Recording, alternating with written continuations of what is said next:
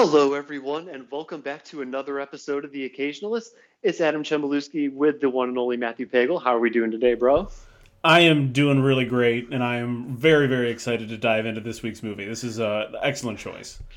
Yeah, I'm very, very happy about it too, man. Like, oh God, I'm really excited. The movie that we're going to be talking about today is The Lost Boys from 1987. And oh my God, I just got so many thoughts. We'll save all that as we can get into further into the podcast. And actually, like, I was going to start up with a little bit of a follow-up from last week, but I was starting some of the movies that we had talked about and everything, like Scanners and Processor and Chronos and everything. But I did not get around to watching them because I've been in the Halloween Ends hole for like the last 4 or 5 days. So easily, people, one of the most divisive Halloween movies. Just go out and check it out. Like, I don't want to get into any much further about it because it could just spin off into a major tangent. But if you haven't seen Halloween Ends, it's definitely worth it, and it's so different. And I don't even know how I feel about it yet, but it is out there, and it really kind of did a number on me. I've listened to so many podcasts and watched it a couple of times, watched some interviews and everything, and it kind of sucked the thunder out of any follow-up from last week that I was going to do for this episode. So sorry about that. I had written that down in the outline, and I was like kind of planning on talking about some of the movies we had talked about last week, but I just did not get around to it. Oh, that's totally fine. And if you're like me, and you haven't seen a Halloween movie in 20-some years, you don't need to bother. Yeah, no, I totally got you on that one. This is one that if you're out of the franchise, this is not the one to go back in. I'll put it to you that way. I saw the David Gordon Green one, so take that back. One in the last 20 years. It was Halloween H2O was where I was just like, you know what? I don't think I need to be a part of this franchise anymore. Yeah, I don't blame you for dropping out after that one either. I really, really, really do not. So, all right. So we're going to be getting into The Lost Boys. 1987, 80s vampire, horror, sex, all that kind of stuff. Directed by Joel Schumacher. The writers were Jan Fisher, James Jeremias were the original writers because this started off as a completely different movie when Richard Donner was hired on to kind of helm and take a hold of the project. It was actually going to be a lot of like younger kids, like the Frog Brothers were going to be Cub Scouts. Everybody was going to be much younger. Then when Joel Schumacher gets a hold of it, he decides that, nope, we're going to make some changes. So he brings in this guy named Jeffrey Bone to take care of the screenplay, who was made a name for himself over the years by writing films like Lethal Weapon 2, Lethal Weapon 3, Indiana Jones and the Last Crusade, and also The Dead Zone. And one that should go, that should definitely be mentioned here. He wrote the 1996 The Phantom, starring Billy Zane, which as a kid I kind of liked that. I kind of liked that stupid movie. I remember seeing it in the theater. So the movie The Lost Boys stars Jason Patric, who is Jackie Gleason's grandson, which I did not learn until this week during doing my initial research. Is it correct? But isn't he his? Isn't it like is it his mother, Jackie Gleason's daughter? Oh, that is a good question. Give me a second here, and I could tell you that. Let's see here. On the first paragraph of Wikipedia, his father is the actor-playwright Jason Miller, who was the priest in The Exorcist. And it says his maternal grandfather. Yeah, it was Jackie. Okay. Yes. Yeah. I knew that. I just couldn't remember which line it followed, but I thought it was his mother. Yeah. Yeah, you bet. So that was a really interesting kind of thing. Just kind of hit me out of nowhere. I hadn't thought about Jackie Gleason in a very long time. So it's him. Diane Weiss is in the movie. We get both of the Coreys, Haim and Feldman, Kiefer Sutherland, Jamie Gertz. I mean, this has got a lot of good people. There's a lot of names here that are recognizable. People went on to have a lot of careers following the movie. On a budget of $8.5 million, brought in $32.3. So this was definitely a success. Yep. And I could completely understand why. That being one of the most 1980s movies practically ever made in terms of horror and maybe even movies in general. So as we get into everything, I just have a couple opening questions here. So The Lost Boys is the fourth movie from Joel Schumacher's 23 director credits for feature films. How would you describe the legacy of Joel Schumacher as a filmmaker? Joel Schumacher has a great eye for talent. I mean, like his sort of the I mean, some of the movies are obvious, like, you know, you get to the 90s, like the Batman movies, like it was like a no-brainer getting like George Clooney in those movies, but in terms of sort of like, you know, discovering younger stars and like putting younger stars in his movies, like he's got an unparalleled eye for talent, but someone that clearly emphasizes fun and flair over the substance of whatever he's making. Right. I mean, very much. If there was a flaw in his filmmaking, that's what it is. There's a lot of sizzle, but not a lot of substance behind it. No, I can completely agree with you on that. There's definitely a lot of fun. There's a lot of bright stuff. And when it comes to the Batman movies, completely in a different like world than the Batman movies we've had in the last 20 years. Everything is a lot of brightness, a lot of fun. And you're right. There's not a lot of substance there, which we'll get into, you know, with some of the characters and stuff, specifically with the Lost Boys and everything. Yes. And yeah, I could not agree with you more on that. And like, I kind of viewed him as one of these dudes that this is a guy who's going to be remembered for basically having a very, very vast and diverse filmography. And, you know, like we talk about it a lot, and it's definitely talked about a lot, you know, with the kind of this like fixation on our tours and everything.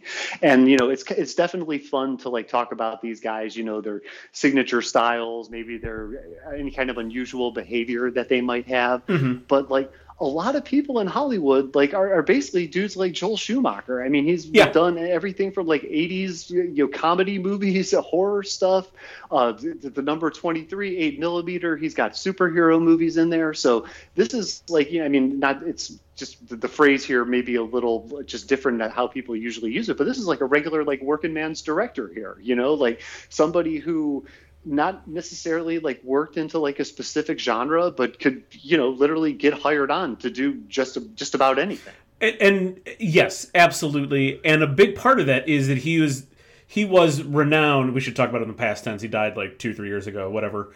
Right. You know, he was renowned for getting movies on budget, under budget and on time.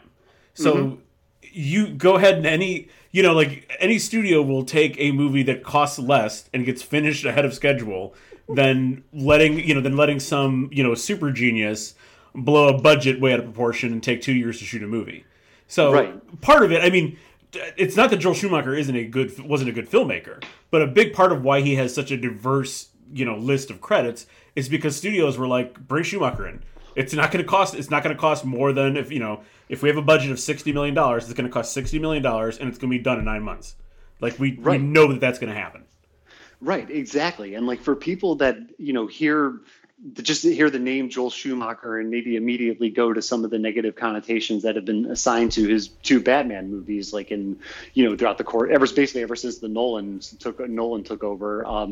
Like you see that this guy's got a lot of really good stuff like in his filmography and everything. And I'm even surprised that my mom and I went to see his version of the Phantom of the Opera like a long time ago when it came out.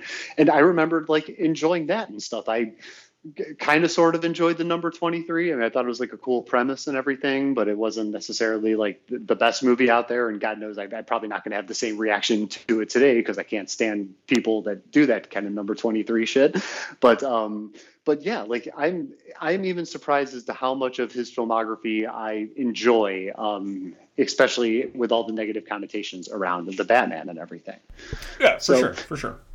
Definitely. So like I found this quote from him. I thought this was great. He says, "Vampires are hot. They're the only erotic monster. Frankenstein is not hot." So I got a kick out of this. So I just want to ask you, like, is there another movie monster that's hot, or is Joel Schumacher right on this one?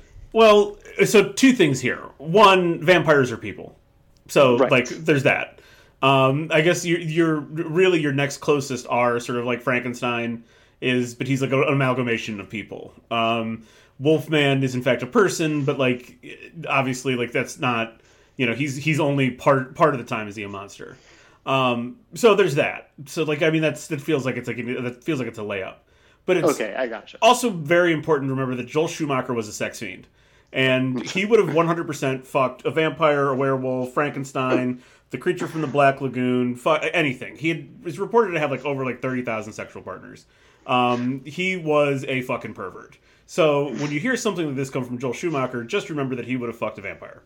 Yeah. Oh, I got you on that one. Yeah, I saw on Wikipedia he put up a pretty impressive body count there in terms of the numbers and everything like that. So yeah, sex was He's not discriminating. They're not discriminating. There's a reason why Batman had nipples when he was directing it. Right, exactly. Yeah, you definitely got that one right, dude. Yeah, the bad nip thing is something that is burned into my mind forever on that one. Yeah. So now let's get into like a little bit of the story here. And I wrote this first one, before I actually watched the movie, because I was actually surprised to hear Wikipedia throw this black comedy tag on their description of the movie, which it labels as a supernatural black comedy horror film. Now, I feel that the supernatural and the horror elements are easily identifiable. But are you like, what do you feel about the movie? Would you consider to be a black comedy? Well, I mean, there's four different characters that are bringing the comedy. You have the Frog Brothers, Sam and Grandpa are your comedic characters. They really exist only for comedy's sake. The problem is that, and we'll get to this because this is again, I really enjoyed this movie, but this is like a movie that has some serious like bumps in it that like need to be smoothed out. And the one big bump that they would need to smooth out is the fact that there are two separate movies happening in this movie. And one is much funnier than the other one. The Frog Brothers and Sam and Grandpa, that movie is a very funny movie. The movie with Michael going through this teen angst, potential like murder, potentially becoming a murderer subplot, like kind of deal. That's a whole separate movie. We have two different movies happening at the same time. One is a black comedy and one is not. Right. Yeah. Like I see, and I got a lot of humor, and I even rewatching it, there were some lines in there that I thought were absolutely hysterical.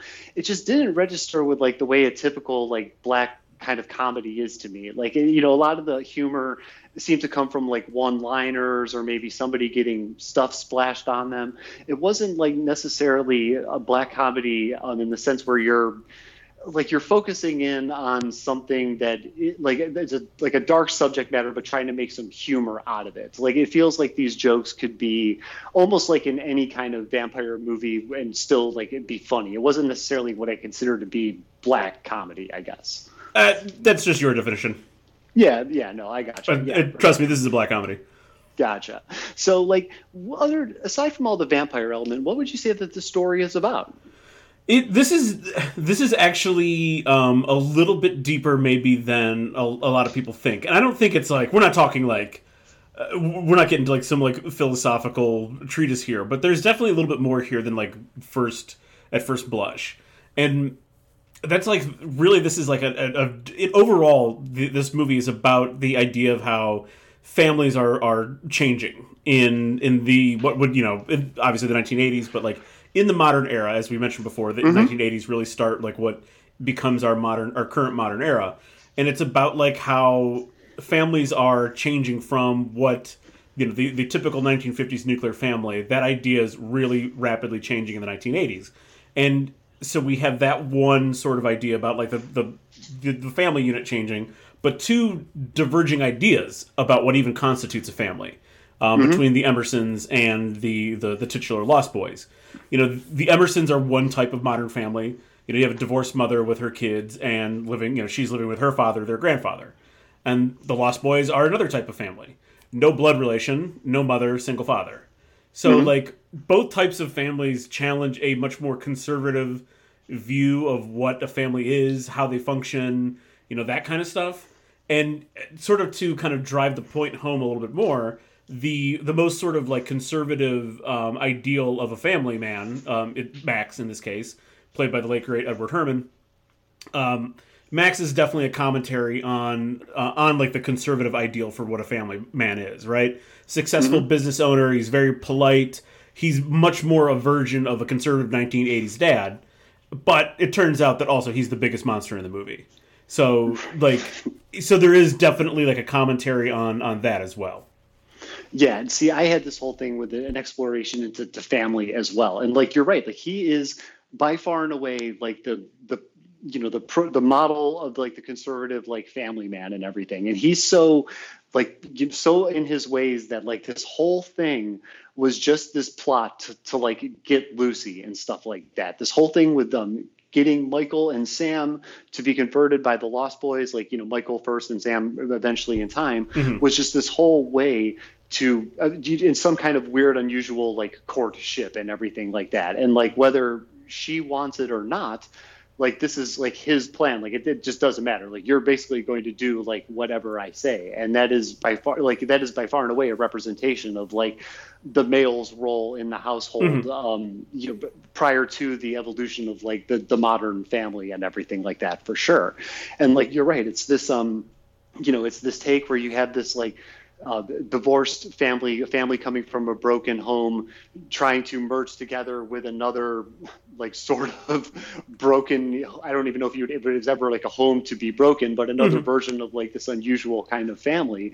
And it's, you know, the families did not end up coming together in the end, but that's strictly because, like, if we would have, and the movie would have ended on a really shitty and kind of not fun note. You know what I'm saying? So this whole commentary with the movie and families in general and the evolution of families is 100% on point here. And this might be like some of the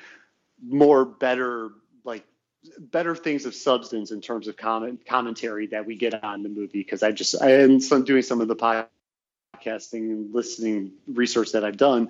There are a lot of very interesting theories as to what this movie is about and everything, but I believe the family angle to be number one, true, but also number two, like the most depth and the most substance out of everything you could take out of this movie. For sure. I think you could go through some other ideas, but like that's clearly at the forefront. If they wanted to go dive into some other stuff, I don't think they would have. I think they would have aged everyone up even more.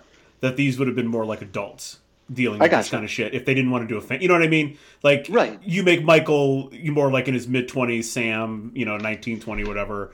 Like, then you would age them out of being kids altogether.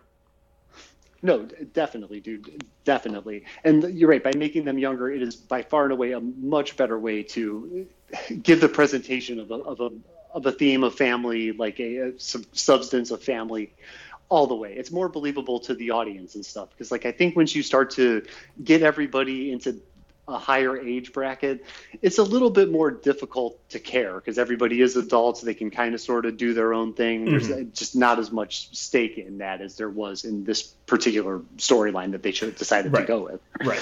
That, hell yeah, man. So, like, in both of the movies that we watched this month, like, I noticed that the closing credits, like, come almost immediately after we get some kind of resolution. Like, after the monster is shot, the bad guys are defeated, even in, like, the same scene almost, we go right away into the credits. So I wanted to ask you, like, now that, because we've seen a bunch of, like, you know, movies that are made in modern times, we've had 20 years of, like, modern filmmaking. Do these movies, like, did the endings feel, like, abrupt to you in any way? Not really. No. I mean, and it's just because that's how movies were for about 40, 50 years. Yeah, like, for me, I actually thought it was great. And I was like, more movies should end like this. And I was just thinking about this question from, like, the perspective of somebody who is younger than us, that maybe was born in, like, the later 90s and the 2000s. Like, if they were to watch these movies, if they would just be like, oh my God, could you believe these movies just ended? Like, they didn't have 3 or 4 other scenes after the defeat of the bad guy. So, like, I'm wondering, like, if people who are younger than us would view the ending of these movies differently. I don't even think you have to ask people that are younger, quote unquote. I mean, certainly younger would be easier, but just people who don't watch old movies. Just it doesn't even, like, I know people who don't watch that many movies, period. Ask people who don't watch old movies about what their experience would be watching one of these. Have them watch something from, like, the 50s or 60s when the credits are literally coming on screen while they're in the last scene. Yeah. Oh, yeah, I know. And, like, God, like, the movies even back then, like, which was the Fast and the Furious movie that we watched was like 110. When those movies get to be like 120, 130 minutes, I can only imagine how they would view those types of movies and stuff, for sure. Yeah, dude, definitely. So moving into the soundtrack now, like, I didn't really know how to approach this particular subject, so I just wanted us to do one positive and one negative thing about the soundtrack. So give me your positive thing first. Positive was the fact that it was just like all of the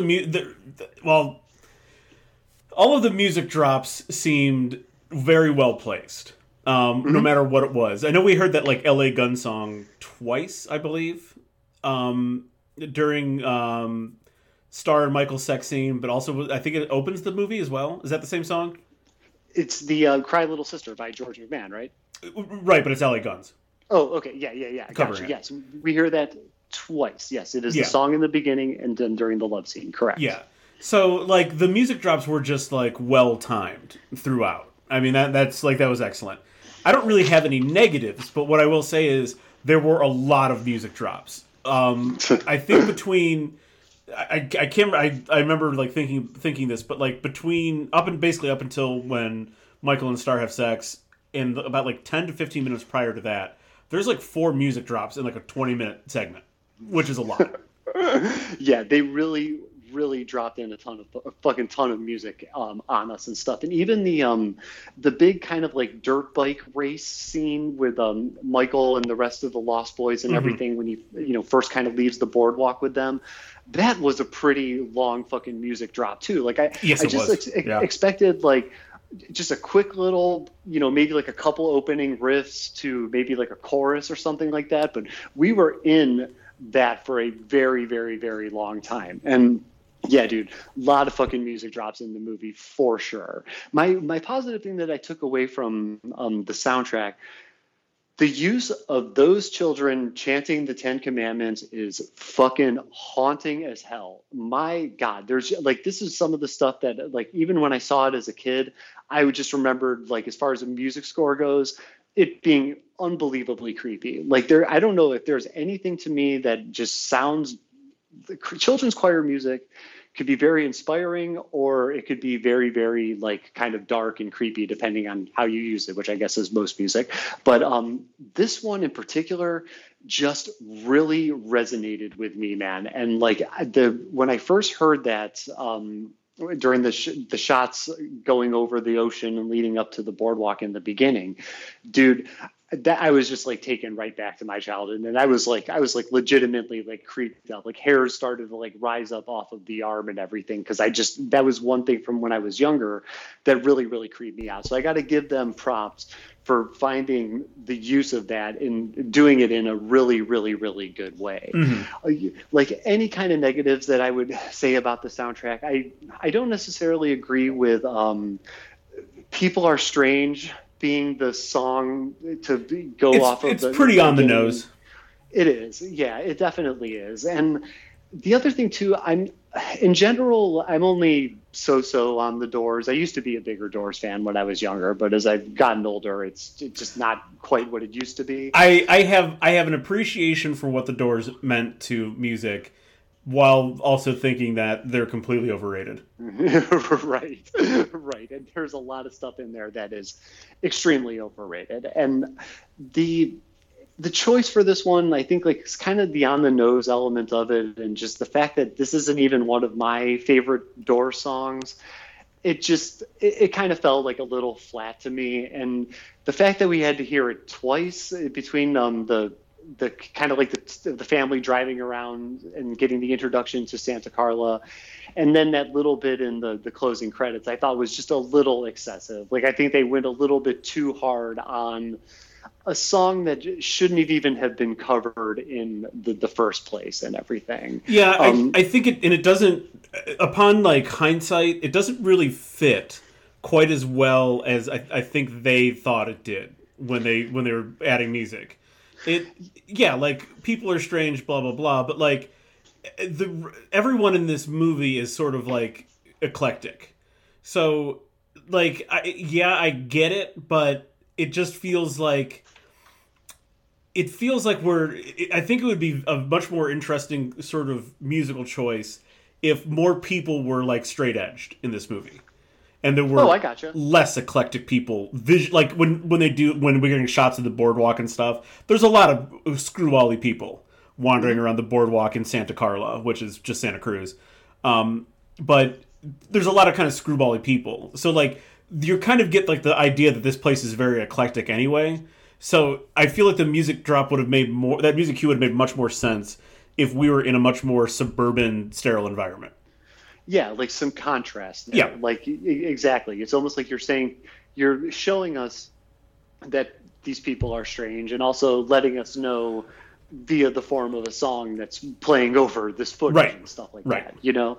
Like, part of me originally went to, like, because there is this mural of Jim Morrison that's hanging in the Lost Boys hideout. So I kind of maybe thought that they were trying to make some kind of statement on youth or whatever, but I don't really know. Without like really sounding too complicated, I don't really know how that kind of metaphor would transition smoothly. Like, sure, like everybody, like Jim Morrison had died really, really young, but isn't that's the opposite of what the movie's all about, and calling it the Lost Boys and everything. I mean, I guess people will forever, the image of a young Jim Morrison will forever live on because we never really got to see him get old. But I think that's I just don't think that's like, I feel that that's almost like a little bit too much in like the wrong direction for it to be like the explanation behind all the Doors stuff. I'm sure it was just a set designer like the Doors. That could easily be. Yeah, I mean, like, seriously, there's a lot of that kind of stuff when you like. I can't remember what movie it is. There's a movie where there's a lot of like logos for certain things for like companies and things on the walls or something. And I remember this being like a pretty famous, like people like analyzing like the logos, like the company logos to death. Why did they use this? Why did they use that? And it was like a set designer was just like, I don't know, I just found a bunch of these. So I stuck them on the fucking walls. Like the director asked me to stick some shit in the wall, so I did. Right. And yeah, like this could easily be one of those cases and stuff. It was just like between the song and that image and like I just felt that there may be something more to it, but anything that I would possibly come up with is just way too complicated than beyond, hey, somebody like the Doors thought it looked cool. I'm sure there is some kind of statement or something in the music or Jim Morrison's words that may be applicable to the Lost Boys lifestyle and all that stuff, but I'm not familiar with the Doors enough to get that. Yeah, I gotcha. Hell yeah, man. So let's move into the characters now. So we're going to start off with the humans. And do you feel that the characters of Mike and Sam were presented to the audience with clear motivations and stakes? No, and that's one of the main problems with this movie that makes it very bumpy. The kids that you're placing at the very center of it don't really have much beyond getting laid and like hanging out, which is kind of a problem. Like we need them to have a little bit more of like, hey, we're trying to fit in, like if this would be one of those things where like if you just, because I think it's supposed to be like the very end of the summer, right, when they move to Santa Carla. Yeah, school's starting up soon, yeah. Supposedly, yeah. So let's just call it like it's beginning of August or somewhere around there. Had they moved in and this was like the week before school or the week of school starting, that immediately would give both Sam and Michael like something to sort of, hey, we're trying to fit in with the people here. We're trying to make our, you know what I mean? Like, it would just be, would it be cliche? Absolutely. But it would be a very, like, convenient way to give them sort of more stakes and also to give, like, kind of show how they're meshing with the town other than, like, going out at night unsupervised, which children out there, that was a thing back in the 80s. Your parents just let you go do whatever the fuck you felt like. Right. Yeah, no one cared about us back in the day. That's right. Yeah, dude, I felt the exact same way. And like I think that like you and I having seen this movie before, watching the amount of entertainment movies and television that we do, I think like you and I could kind of sort of grasp that like it may be a goal for them at some point in time down the road to fit in with people there just because of the whole like new family or family moving to a new town premise of the story. But there's never anything that's really like presented clearly. And like when you talk about like the overall flow of the story in general, like Michael doesn't meet his like tangible object of desire goal with like, I could buy the whole like guy getting the girl story, but we don't get that till much later on in the story than one would normally get that setup and everything. And then when it comes to Sam, I'll be honest with you, like I'm not really entirely sure what he wants until Michael is starting to transform into a vampire. Right. And then his goal just kind of comes to save his brother and everything. Once again, a very, very easy, very believable a story that anyone could get behind, the idea of a younger man wanting to like save his brother and stuff from something, but we don't get that till much later on, and we're probably looking in somewhere in the middle or of Act 2, maybe not even till the Act 3, even for all I know. So because Kiefer with the fangs, the first shot of Kiefer Sutherland with the fangs comes in at about 60 minutes into the movie. I was gonna say, I think it's about an hour in, roughly speaking. Yeah, so like Sam's whole like drive to save his brother wouldn't really kick in until Act 3 and stuff, because he was still, when Michael was changing, Sam wasn't necessarily gung-ho about saving him. He was more or less trying to save his own life and not really, turn into a vampire buffet. But the whole the whole goal of him is like, we don't get it till much later on, which like it really like leads me to the question here is like, who is the actual like protagonist of the movie? Like if I'm looking at everything, like in terms of how you would look at a story, like I would have to think that maybe Sam has got a little bit more of an argument to make for him being the protagonist, but like I don't even know if I'm comfortable with that, because there's not a lot of clarity there in terms of like who would be your definitive protagonist. You're absolutely right. You could make as much of an argument for Michael and Sam as you could for Lucy being the protagonist. It's just like she just doesn't get enough screen time. I shouldn't say she doesn't get enough. She just doesn't get enough like sort of critical screen time, basically. Like her story is on the periphery until like the very end, when it kind of comes full circle as to, to how you could sort of paint her as the protagonist. Max has been stalking. Max is really the goal is to get her, in the fold as like as his boy's mother, as he says. So that takes, we get sprinklings of it, but that takes literally the entire movie for us to come back around to.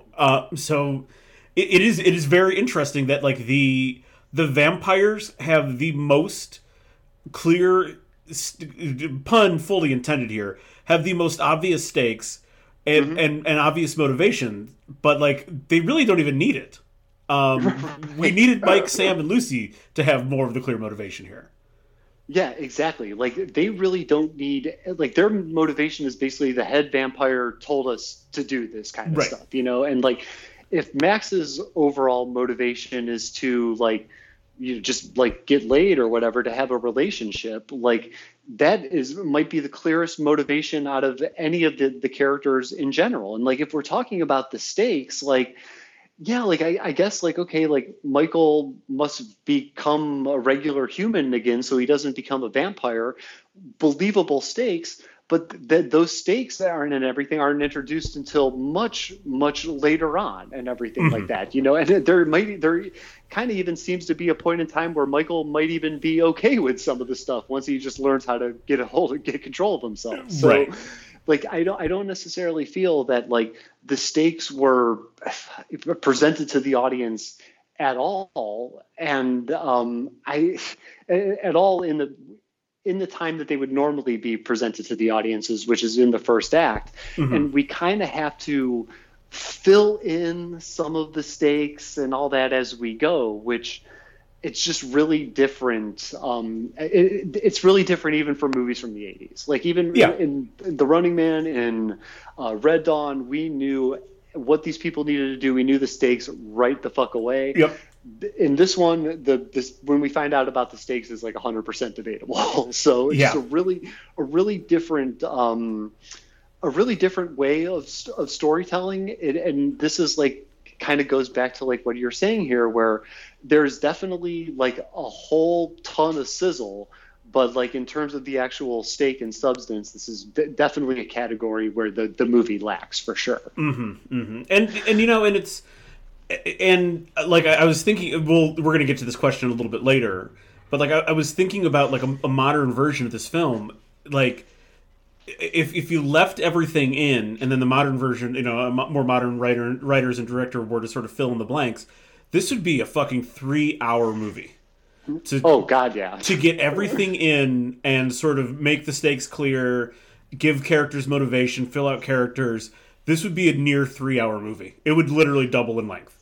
Oh, without a doubt, dude. Like to flesh everybody out and stuff, because the the vampires we know like really nothing about. Nothing about them whatsoever. Which is kind of okay, but yeah. Yeah, it's definitely like it is kind of okay, and I will tell you, like, as a viewer, I took, and I was okay, and this may not be the case, but just in terms of giving them some backstory, if the vampires were alive during the 1906 earthquake that, shoved the resort that was built on a fault into the caves, right? Like, I would take that 2 or 3 sentence explanation as okay, well, maybe they were at least alive in 1906 or something like that. Okay, so somebody was alive at least back then. And but we don't know how long they've been around. Like, we don't know really much about them. And like for them, it kind of works and stuff like that. Like, would I take some more fleshing out of? I'd take some more fleshing out of David and Max 110%. But for us to properly flesh out all the other characters, like, and factoring all the time and stuff, you're definitely looking at an over 3-hour movie and stuff. And I heard on one of the podcasts that I was listening to, and I thought this would have been a cool addition, is that the end of the movie was like supposed to have a kind of Shining type ending where we maybe see like a photo or there's a mural back in the cave of Max and the vampires from like another time and stuff like that. So even if they maybe would have did something like that, it would have been okay. But we just didn't get to it and stuff like that, which is, which I guess is fine. Like, I guess I would have appreciated a little bit more fleshing out, but it's not like fleshing out the bad guys was so necessary in this particular movie. Yeah, exactly. It not totally necessary, but would have helped a lot. But certainly your main characters needed some fleshing out. What they could have done, and they kind of did with the little kid Laddie. They had, like, he was on a milk carton in one of the scenes, and I think, if I'm remembering the date, he's been missing for a few months at this point. I think like 2 months. It would have been kind of interesting if in the, if Michael's like discovery, like in the cave, like how you kind of mentioned, like there's an ending, a Shining type of ending, which would have been kind of interesting if maybe there were like missing people flyers and like he saw, Alex Winter from like 1960s or something in there. Yeah, I thought maybe with all the missing persons flyers that we saw, maybe I would catch one of them for being one of the vampire gang, but there wasn't even that. The security guard that they killed got a missing flyer, but the vampires themselves did not. Yeah. So, but that is just something I thought, actually, like, I would have taken that too. I think that would have worked awesomely, actually, just a little shot of one of the missing flyers for them, or even like who knows, even like an older sign from like the Civil War days or something like that. Something, just laying around or whatever. But you're right. I think because you and I sort of pick up on these cues when David's talking about the 1906 earthquake, I immediately went like, okay, so they've been there at least for the past 80 years, basically. Yeah. And I'll take that. That was good enough for me at the time, for sure. So with the Lost Boys, with Michael from the Lost Boys and Seth from The Fly, they both undergo a transformation in their story. Aside from what they transform into, what would you say is the main difference between each of their transformations? So it's interesting because they have a lot of parallels, despite obviously not being that parallel to one another. They're both kind of voluntary. Right, like Seth didn't have to get into the telepod. Michael didn't have to drink David's blood. So they're both kind of voluntary. They both are kind of simultaneously intrigued by what's going on, but also clearly do not want to like see the end of it. See the end of the transformation. But obviously we get and even we actually even get sort of. There's even like sort of obviously we get the light at the end of the tunnel with Michael, but there's even the possibility is presented in The Fly that Seth might be able to undo what's been done to him. Although it more than likely, just based on like if there was a Cronenberg movie in which Seth and Veronica do get into the telepods, it does not end well. Like it's right. That movie doesn't end pretty at all. So while there is a possibility of it sort of being undone, I do think that like the main difference here is that there are rules for Michael's that set him up to be saved, and the likelihood is that Seth's ideas would not have worked. Nothing was going to undo like how far down the path that he's gotten. Oh yeah, definitely, dude. Like, yeah, you're right. There was maybe some type of inclination that Seth could get out of it, but there was no way in hell that with that telepod scene at the end of that movie was going to go smoothly in any way, shape, or form, Right. And like the idea of the transformation being both voluntary, yeah, I completely hear what you're saying on this one and stuff like that. Like, no one forced them to really do any of it. The motivations behind it are a little bit different. Like, I think, Michael wanting to fit in while like Seth having this like, kind of hidden mad scientist side that, Yes. prompts him to go in and do it. So they do it for entirely different reasons. And because of like, and this is just like my own kind of personal take on it, would be because Seth did his for the wrong reasons, there was never really going to be a chance where he comes out of that alive, But since Michael went into it with the intentions of like, I guess, good intentions. I mean, it's just human nature to want to fit in, to want to like belong and have friends and stuff like that. Like he got a way out of it and stuff like that with some of these rules and stuff like that we'll get into a little bit later on. Yeah, you have hubris being punished, and I mean, Michael gets punished, but in the way that a kid gets punished for going along with his friends. Like in fact, there is quite literally, would you jump off a bridge with your friends? Well, he does.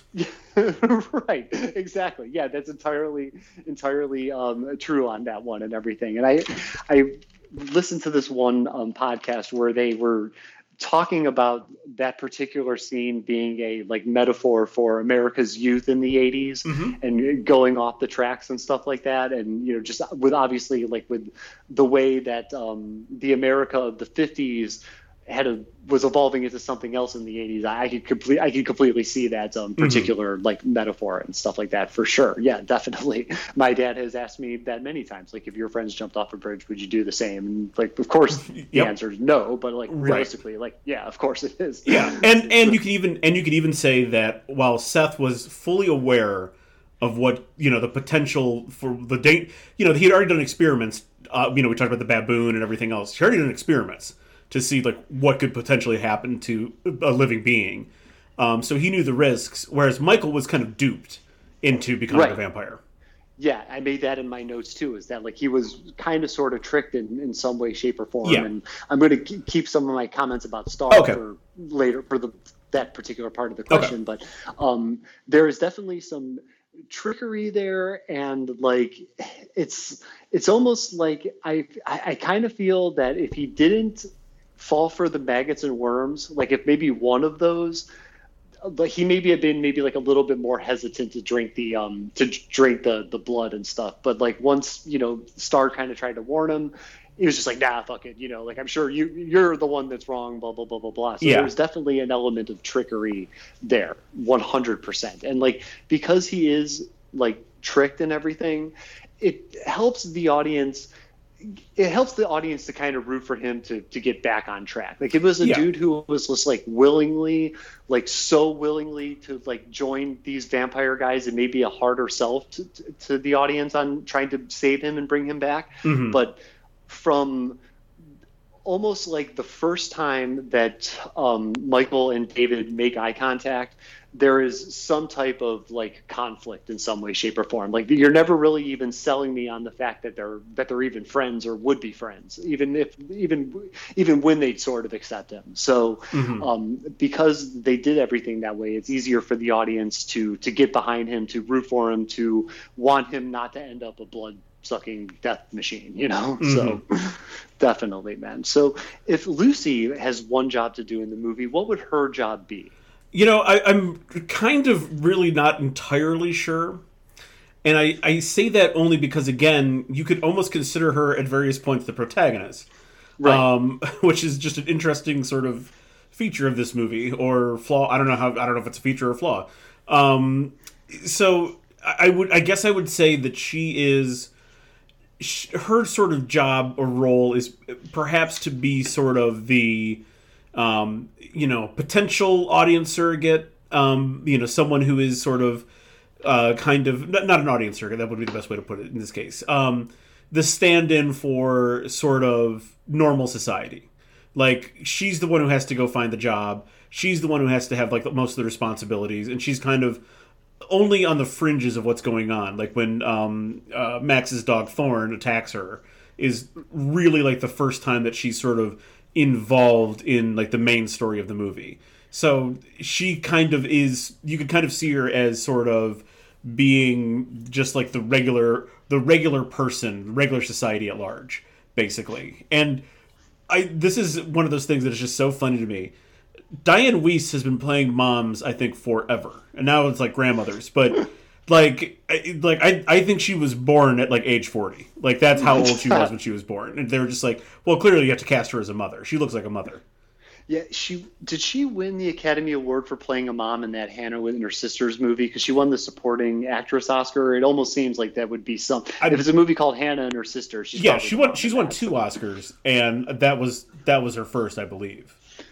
Yes, it was. Yeah, you bet. Yeah, like she's definitely born to like play that mom and everything. And yeah, I see what you're saying here about her being like, some type of like perspective of like the real world and everything. That's actually what I had. She's like our grounded in reality type character. She's the only one that's really working to like hold the family together, almost kind of like a theme reinforcer to a certain degree. Like if the overall theme of the movie is family, which I 100% believe that it is, she would be the person that is like just trying to hold everything together, not necessarily trying to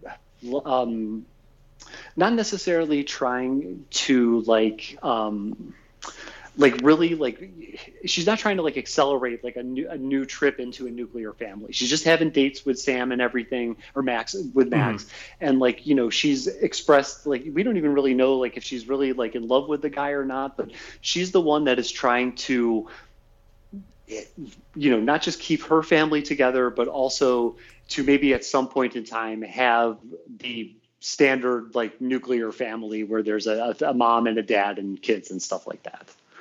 Yeah, absolutely. I mean, I guess there's a third movie happening with Lucy and whatever the hell's going on with her. Like I think that's the best way to put it. She's the most grounded, and she's the one who has to kind of be the person who exists in reality in this family, because of the Emersons. You have Sam and Michael off on their vampire trip. You have Grandpa, who exists in a different reality altogether, which is fine, totally fine. So someone has to be like a normal person in this family. Right, exactly. And like she adds that like the straight person kind of element to the story in this family of the funny kind of pot smoking out there, what everybody thought everybody in California was grandfather. Like her kind of nerdy son and stuff. Yeah, I mean, definitely like this kind of straight person in this and that element of like that side of the story, the straight person and everything, for sure. So I'm going to take the lead on this question here, but it's like, how do you like? The question is, how do you feel that Star and Laddie fit into the story? And let me take the lead on this. Yeah, go ahead. I got to say, these two are. You could have had the movie. You could have had the movie without Laddie 100%. Yes. And you could have. I don't want to say that you could have had the movie without Star and had it be good, because somewhere in here in the 80s we have to have a love interest for the older of the two brothers. Like it's almost formulaic at that by point law, in time. And it has to be Jamie Gertz, right, in the late 80s for sure. Yeah, exactly. That's 100% right. And so but even for her being this love interest, she has like next to like no lines. Any time that she really could have impacted the story would have been the drinking of the wine situation, which she basically, we just kind of like, we're going to brush that whole thing aside. And then there's the whole scene where like they're getting ready to have sex.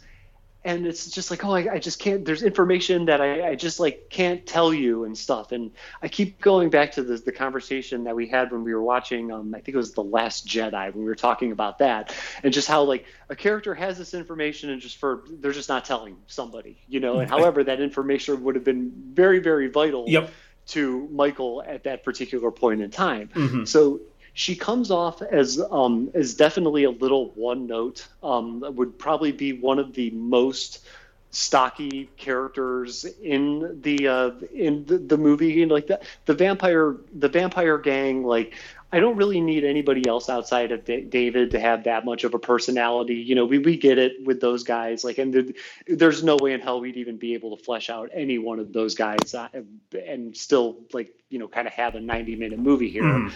So she, to me, comes off even like more stocky because I kind of like wanted like a little bit of something out of her. And for the longest time, I was under the impression that she was Laddie's mother, but I don't even think she is. Like, I think Laddie is just some kid that they decided to turn. And that whole thing could have been left out of the movie entirely, because you're really just looking, the kid seems to be in the movie for like two reasons: the shot of him on the milk carton and that big scare with him where he's somehow like a half vampire with the teeth and all the shit coming out of the bed and stuff. So where they fit in the story is just fitting in the story is just like props almost. You know, like you could have had Laddie out of the movie entirely. I think it maybe would have been better.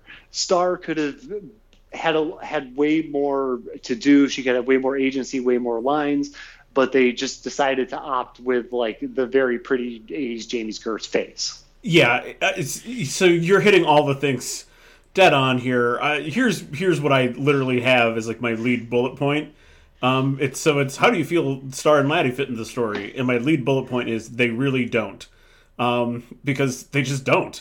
Laddie, who cares? Like it is an inconsequential character, and you're right. It feels like there's like he was there for some shock value, basically. Mm-hmm. Like the couple of scenes, some shock value, maybe to give you an insight into like the fact that like these vampires are like trying to turn like an 8-year-old or 7-year-old, however old he is. So like that's, you know, kind of fucking depraved and weird. And I'm not gonna lie. What we do in the shadows does it better with the vampire baby. But so like I'm always happy to see Jamie Gertz in something. I've had a crush on Jamie Gertz for like 30 years. It's never going away. So whenever I see Jamie Gertz in anything, I'm just like, oh, fantastic, Jamie Gertz is here. But like I also have down here that she's like an object. She's not a character in this movie. She is an object. And it takes, what is it, an hour and 10 minutes before we find that like she was the one that they wanted to turn, and that Michael was going to be the sacrifice. So, I mean, that takes a long time. Yeah, that's a long time for her to even give her that. You know, like it just makes me wonder, like if somebody in the writing process was just like, hey, you know, we really have this object character with Jamie Gertz here. What could we possibly do to give her something?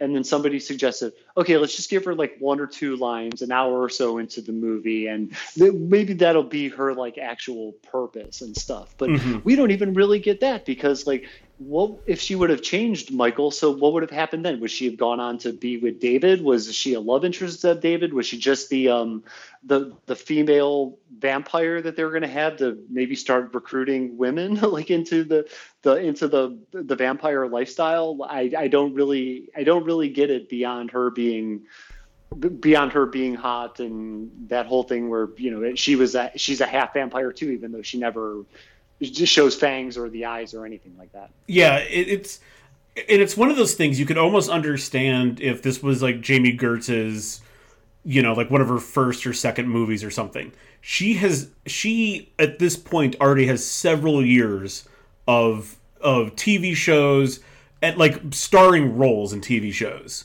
at this point in time. So like she is not new to Hollywood at all, and it feels like they really did her a disservice by how much they minimized her in this story. They really did. Like they would have did a disservice to any actress, whether it was their first role or 10th role or something like that. But the fact that this was already an established Hollywood personality to do it like this, like I'll tell you, that is one thing that definitely wouldn't happen today. Oh, no chance. Not a fucking chance on that one. And like the Laddie thing, just, my God, man, just you could have done it could have been something else in terms of shock value. I mean, it literally could have been anything else other than the kid coming out of the bed. It could have been another vampire. It could have been maybe letting Alex Winter live, and we see him as a sort of, half dead with like a stake kind of hanging out of him kind of vampire thing. Like, there could have been anything else other than that child just coming out of the bed and being crazy for 30 seconds. If you really wanted to, yeah, I know. If you really wanted to, like, do something fun, just go ahead and cut Laddie out. Doesn't matter. Why wouldn't you make Jamie Gertz the head vampire? Right. Yeah. That actually would have done a lot of things as far as turning the stereotypical vampire stuff on its head. Like a female vampire being in charge of everything, that would have been awesome, actually. And maybe that was a little bit too much for the 80s. And we're like, I don't know if we can have showing women in places of power like that. But that I thought would have been a much better, given her a lot more to do in the movie, for sure. Yeah.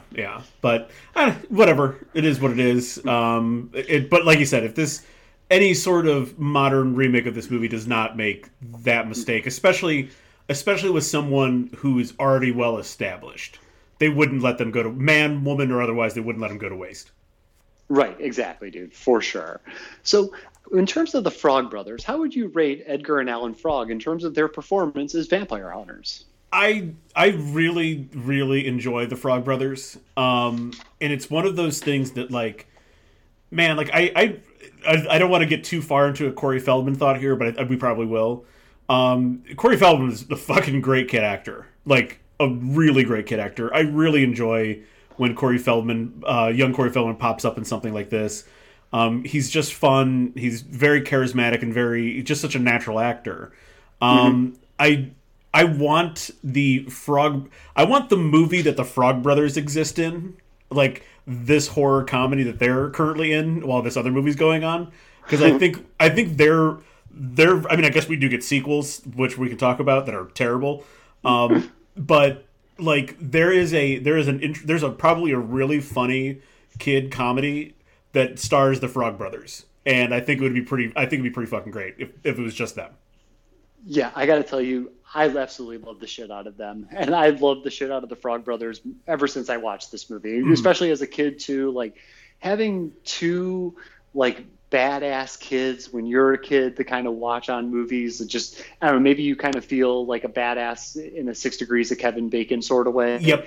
And like, on top of them being just badasses in general, like no fucking fear, these kids going into the vampire cave like they own the fucking place, and like, going in and actually killing one of the vampires, I just thought was just like balls that I would never ever have as a kid and stuff like that. And then on top of like this unusual like charisma that they do have, because it's not like he's a charmer in the sense that Ryan Gosling is, where it's just like, you could walk up to somebody, I'm already throwing a bra at them. It's not like that kind of charisma, but there is just something entirely likable about these two kids that are so just hell bent on vampire killing. Like, it's kind of almost like cute in a way that, like, if I were to be like a I'm Adam Chmielewski vampire hunter as a kid, and I'm walking around the house with like stakes on my back and stuff like that. It kind of has this like relatability for me,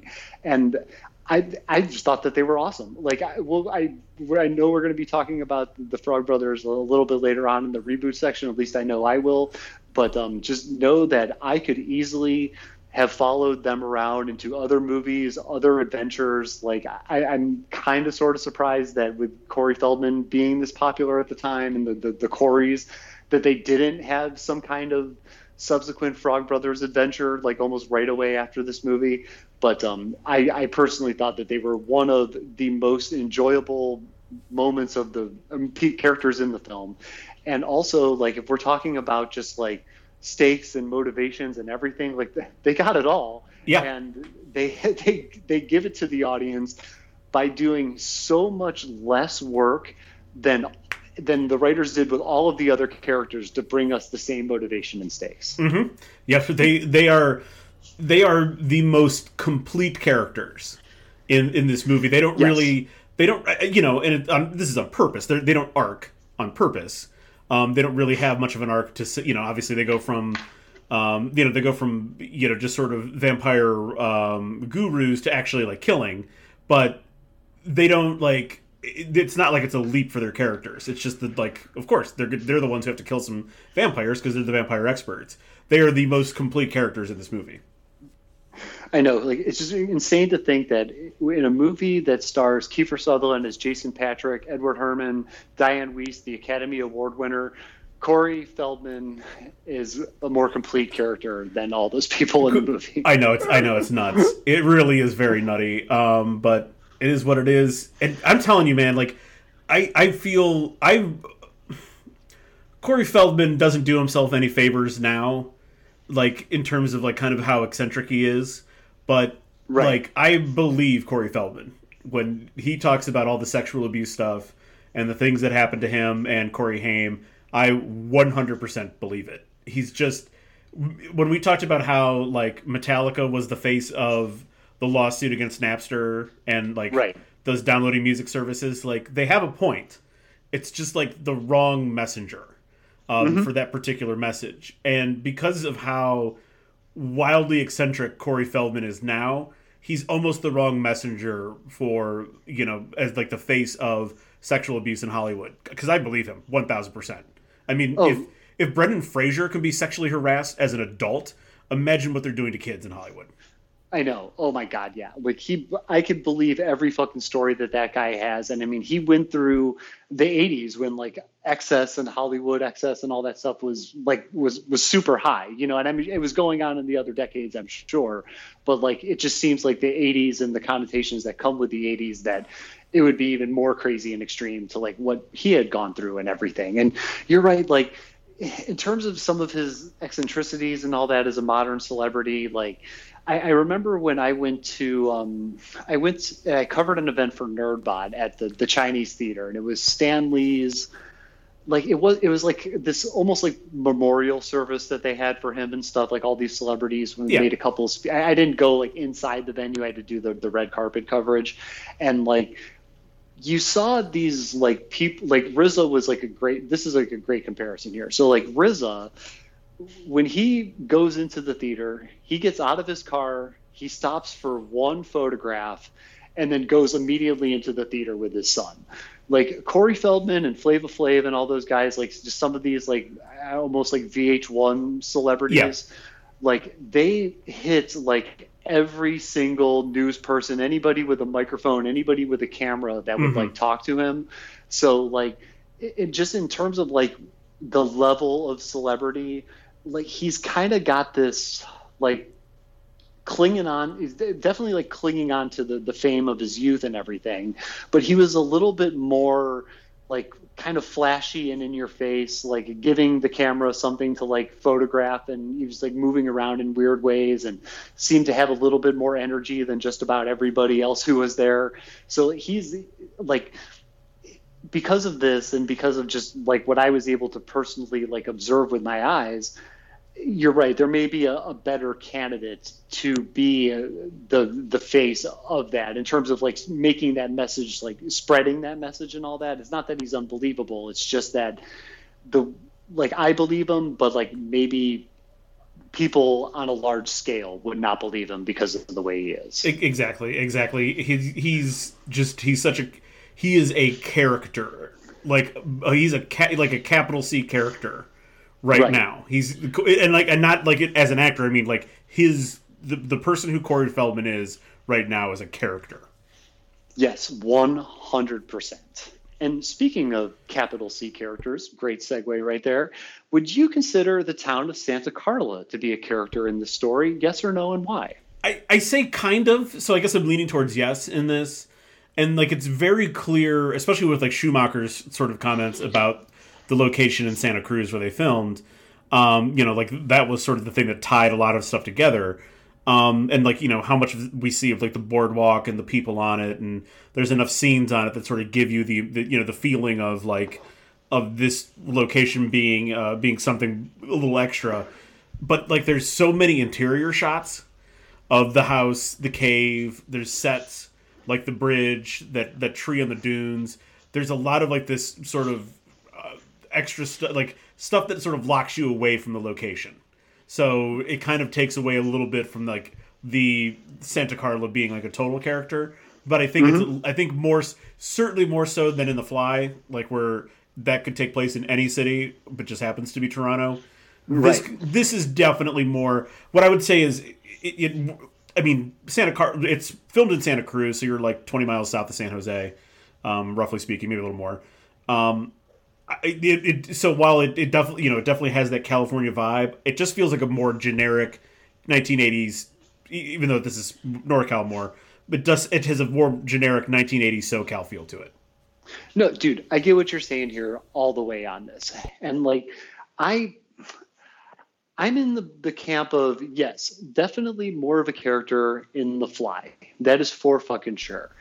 The town itself is spoken about in certain ways, especially with like the vampire problem, the whole murder capital of the world thing, and like that being just like with Santa Cruz in the 70s where they had all these murders. Serial killers. There were like two serial killers, yeah.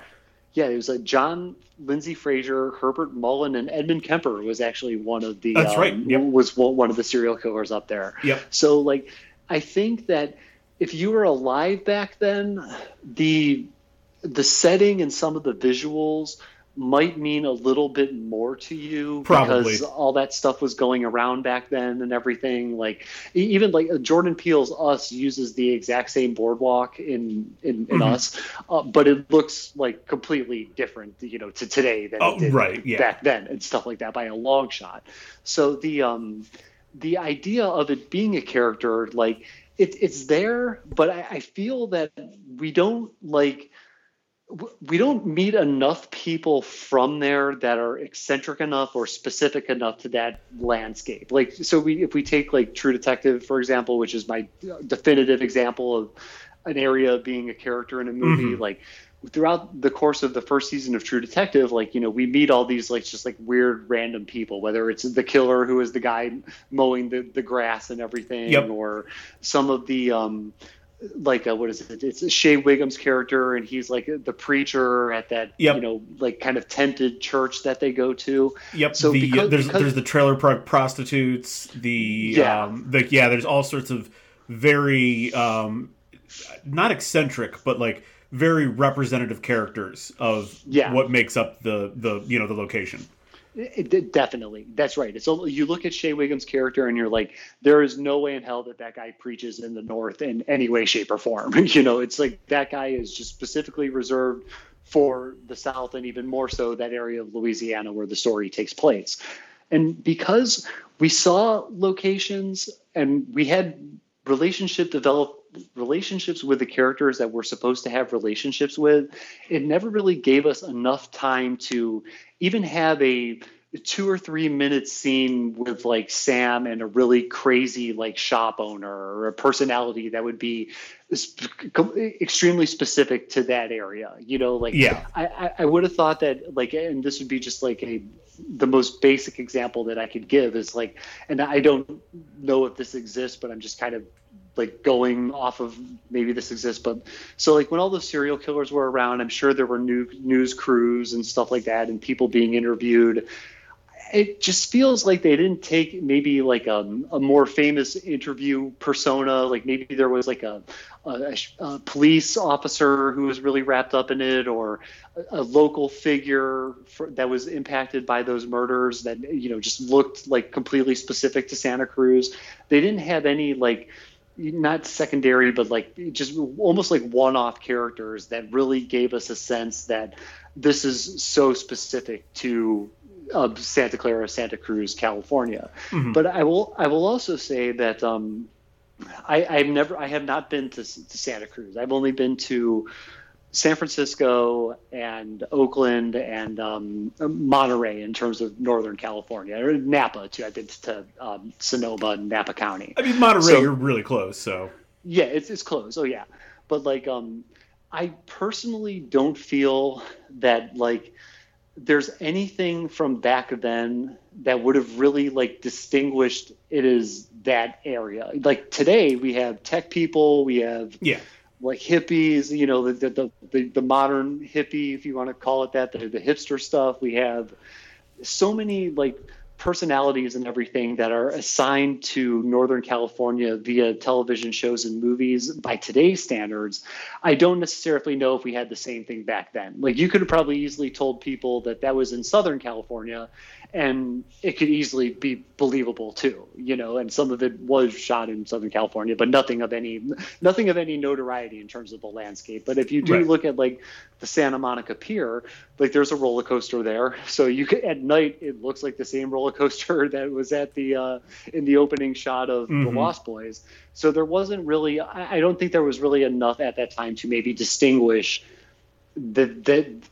to distinguish Santa Carla in a way that would have made it the type of character that the area that the first season of True Detective was shot in. Yep. I 100% completely agree with you there. Yeah, I lean towards yes, but they could have, if you really wanted it to be, and I'm sure that they thought they were going that direction. They should have sort of turned that dial up a little bit more.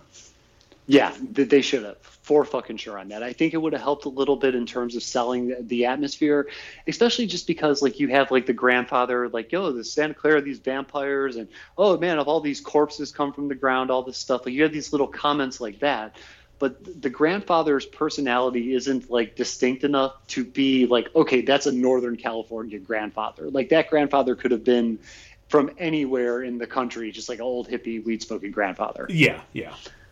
Gotcha, dude. So let's move into the vampires now. So this movie had a lot of rules and tropes and stuff like that spread throughout it, a lot of them.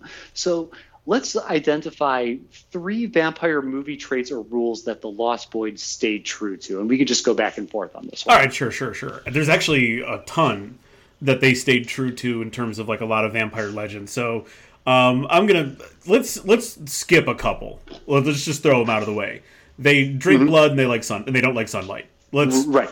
Very basic stuff there. Yeah. Basic stuff. Let's throw that out of the way.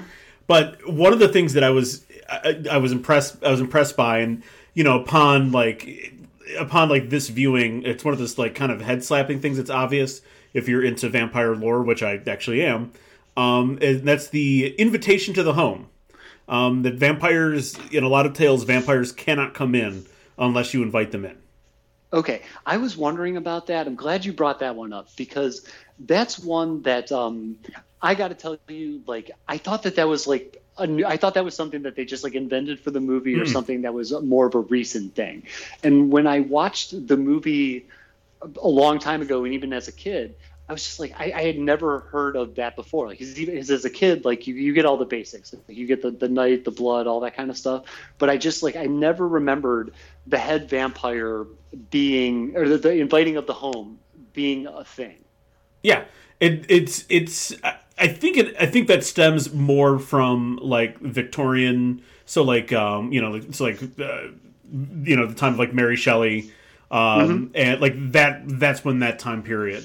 That's when you get these sort of the vampire needed to be invited in, and I also think it kind of ties up with a few more like occult superstitions, like that demons can only enter through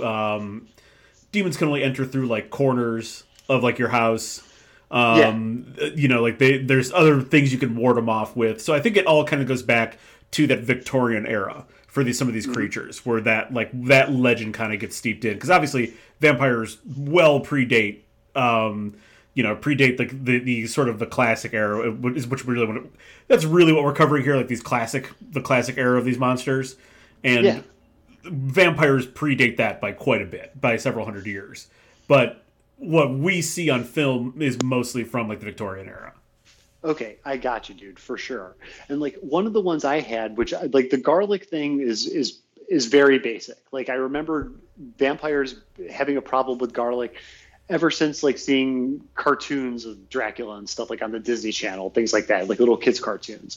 But like this idea of the holy water being something that they stayed true to, I kind of like I appreciated that, and it gave us some really cool Number one, some really cool things of just like them going into the church and all that stuff and interrupting the church to fill up the guns with holy water, I thought was great. And Jess and I did the Warner Brothers studio tour when her parents were in town a couple weeks ago. That church is like on the studio lot and stuff, like in their fake neighborhood. Yeah, it's in their like fake neighborhood that they have built and everything. So that was pretty cool. I enjoyed that scene a whole lot. And then it also gave us some great payoff with the bathroom scene where we got garlic and holy water put together and stuff. So I appreciated that. Not only did they use garlic, but they took it one step farther with holy water.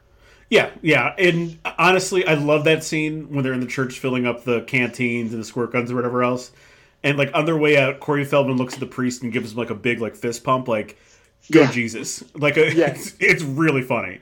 Yeah, and that's like some of the cool, like, fun stuff. I mean, just the fact that we got an Arma Home Alone style sequence in the movie, I fucking loved. I loved the shit out of that. I'm a big fan of any Arma montage in general, but that was awesome that they applied this to vampires. I know, it was great. So what's another one you had? So also I'm glad that they I'm glad for. And we'll get into this a little. I'll probably dive a little bit farther into this, but I'm glad that they kept that they can fly. Yes, something that it's like without being bats is what I should say. They just can fly, and that goes to like there's different legends with that. Whatever, it doesn't really matter. But I'm glad that they can fly as people because like we get some great shots with it, and it does make in a very simplistic way you could make especially for the 1980s working on an $8 million budget. You can make their approach feel ominous and interesting just by having overhead shots. So I like that they kept that they can fly, and it definitely made that part of the movie much more interesting. Yeah, flight was one of the ones that I had too. Okay, and like it's interesting because you're right. There were no bats, and the bat thing kind of seems to vary depending on like whatever vampire story you're telling. Like in Shadows, and what we do in the Shadows, they turn into bats. But there have been like an overabundance of vampire movies where they just fly. Like in True Blood, like the guys just after a certain point in time can levitate off the ground. Like it's not something you get as a younger vampire, but as you get older, you could develop the ability to fly. So the flight thing, I really appreciated that they kept that in there because it really did give us a bunch of fucking it gave us cool overhead shots in general. But it also, like, until there's the big reveal as to, like, what is actually happening, it at least gave the director the ability to mask the vampiric threat. And, like, we don't really know what's going on. It's just something coming out of the sky. Right. Harassing and going after killing, like, the security guard, that big, like, Jack Ted Cruz face dude and stuff. So that I thought was really cool about them keeping flight in the movie. So what is your last one? This is one I really love that doesn't get enough exploration, except for like in more classic, like in really more of the classical Victorian era vampire stuff. But the animal familiars that Max has a dog that protects him, and that's very much an old school kind of Dracula type of era sort of piece of the legend. That obviously we got human familiars like Renfield, like being like the most famous of like the human familiars for vampires, but a lot of prior to people, there would have been animals that would have protected them. Hellhounds, cats, things like that would have been sort of their protectors. Yes, definitely. This is, believe it or not, this is one that I had too, is this concept of familiars and everything like that. Because you're right, we did not have any human ones, which, a common trope of the vampire genre is to have your Renfield and stuff. And in True Blood, they have God only knows how many like familiars and people that are in relationships with vampires, all that kind of stuff.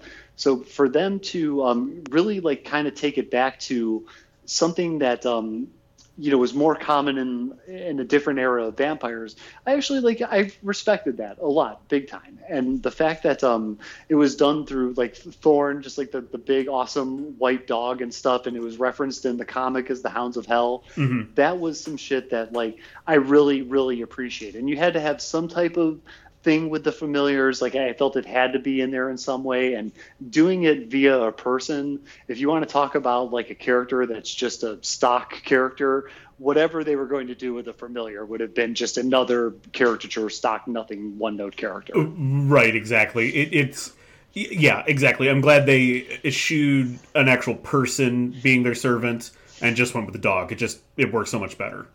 Yeah, it really did. I thought it made a nice, cool twist to it that at that point in time in the 80s could easily feel very fresh, just because of the audience's association with human familiars and everything. Yeah. So what are 3 ways that the Lost Boys took these vampire movie traits or rules that we saw in the previous years and did something new with them? So let's start with the biggest and most obvious one. Their method of turning someone into a vampire is nothing that I've ever seen before. Never seen anything like that before in my life either. That's number 1 on my list.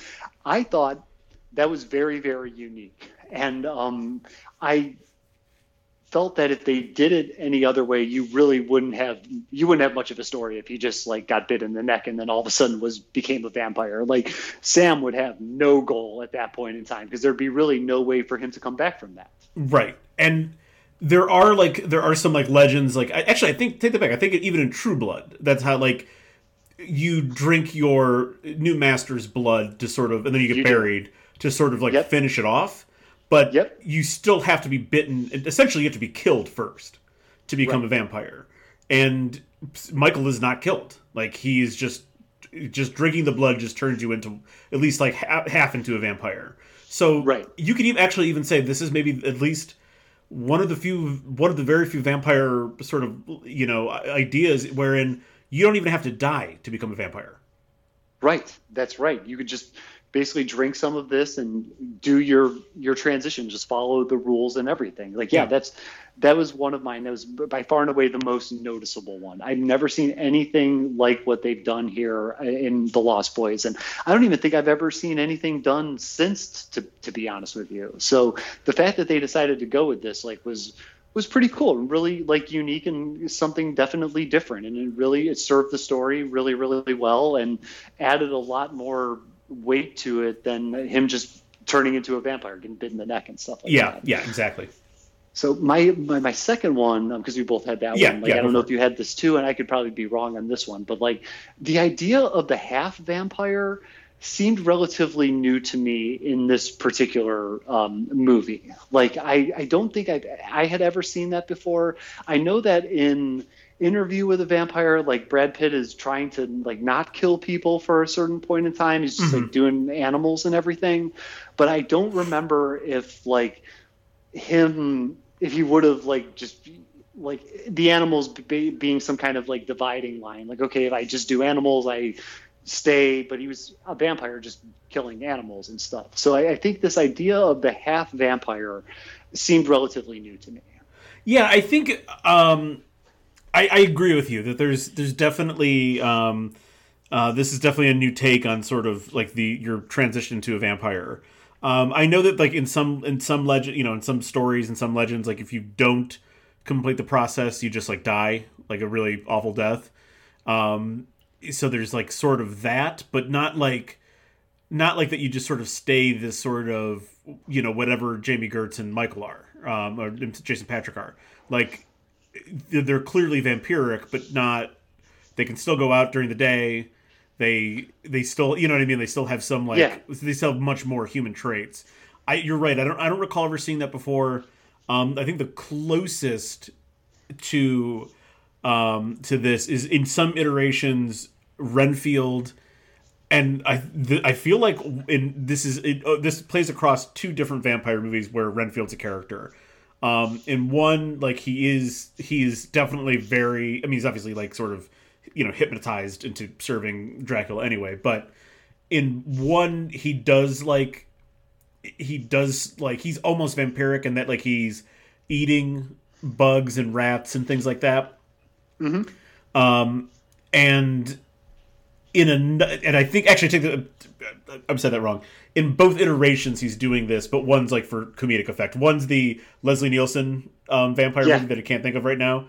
Dracula Dead and Loving It. Oh yeah. Yes, Dracula Dead and Loving It, where like Peter McNichol's running around like eating flies and shit. and it's pretty hysterical. But there is another iteration where like the Redfield character is like he's like kind of like a monster himself, but not quite a vampire. Okay, I gotcha. Yeah, like this one just seemed very new to me. Like I even like after watching it, I can't remember this idea of like the half vampire, full vampire thing. Like there's definitely like a process that has to be done. Like there's always some kind of process that solidifies you as a vampire, but I can't ever remember this solidification process having an out. It seemed like once you opt for the vampire life, you're pretty much in that no matter what. Yeah, exactly. And you know, there's got to be a way out for our hero, basically. Right, exactly.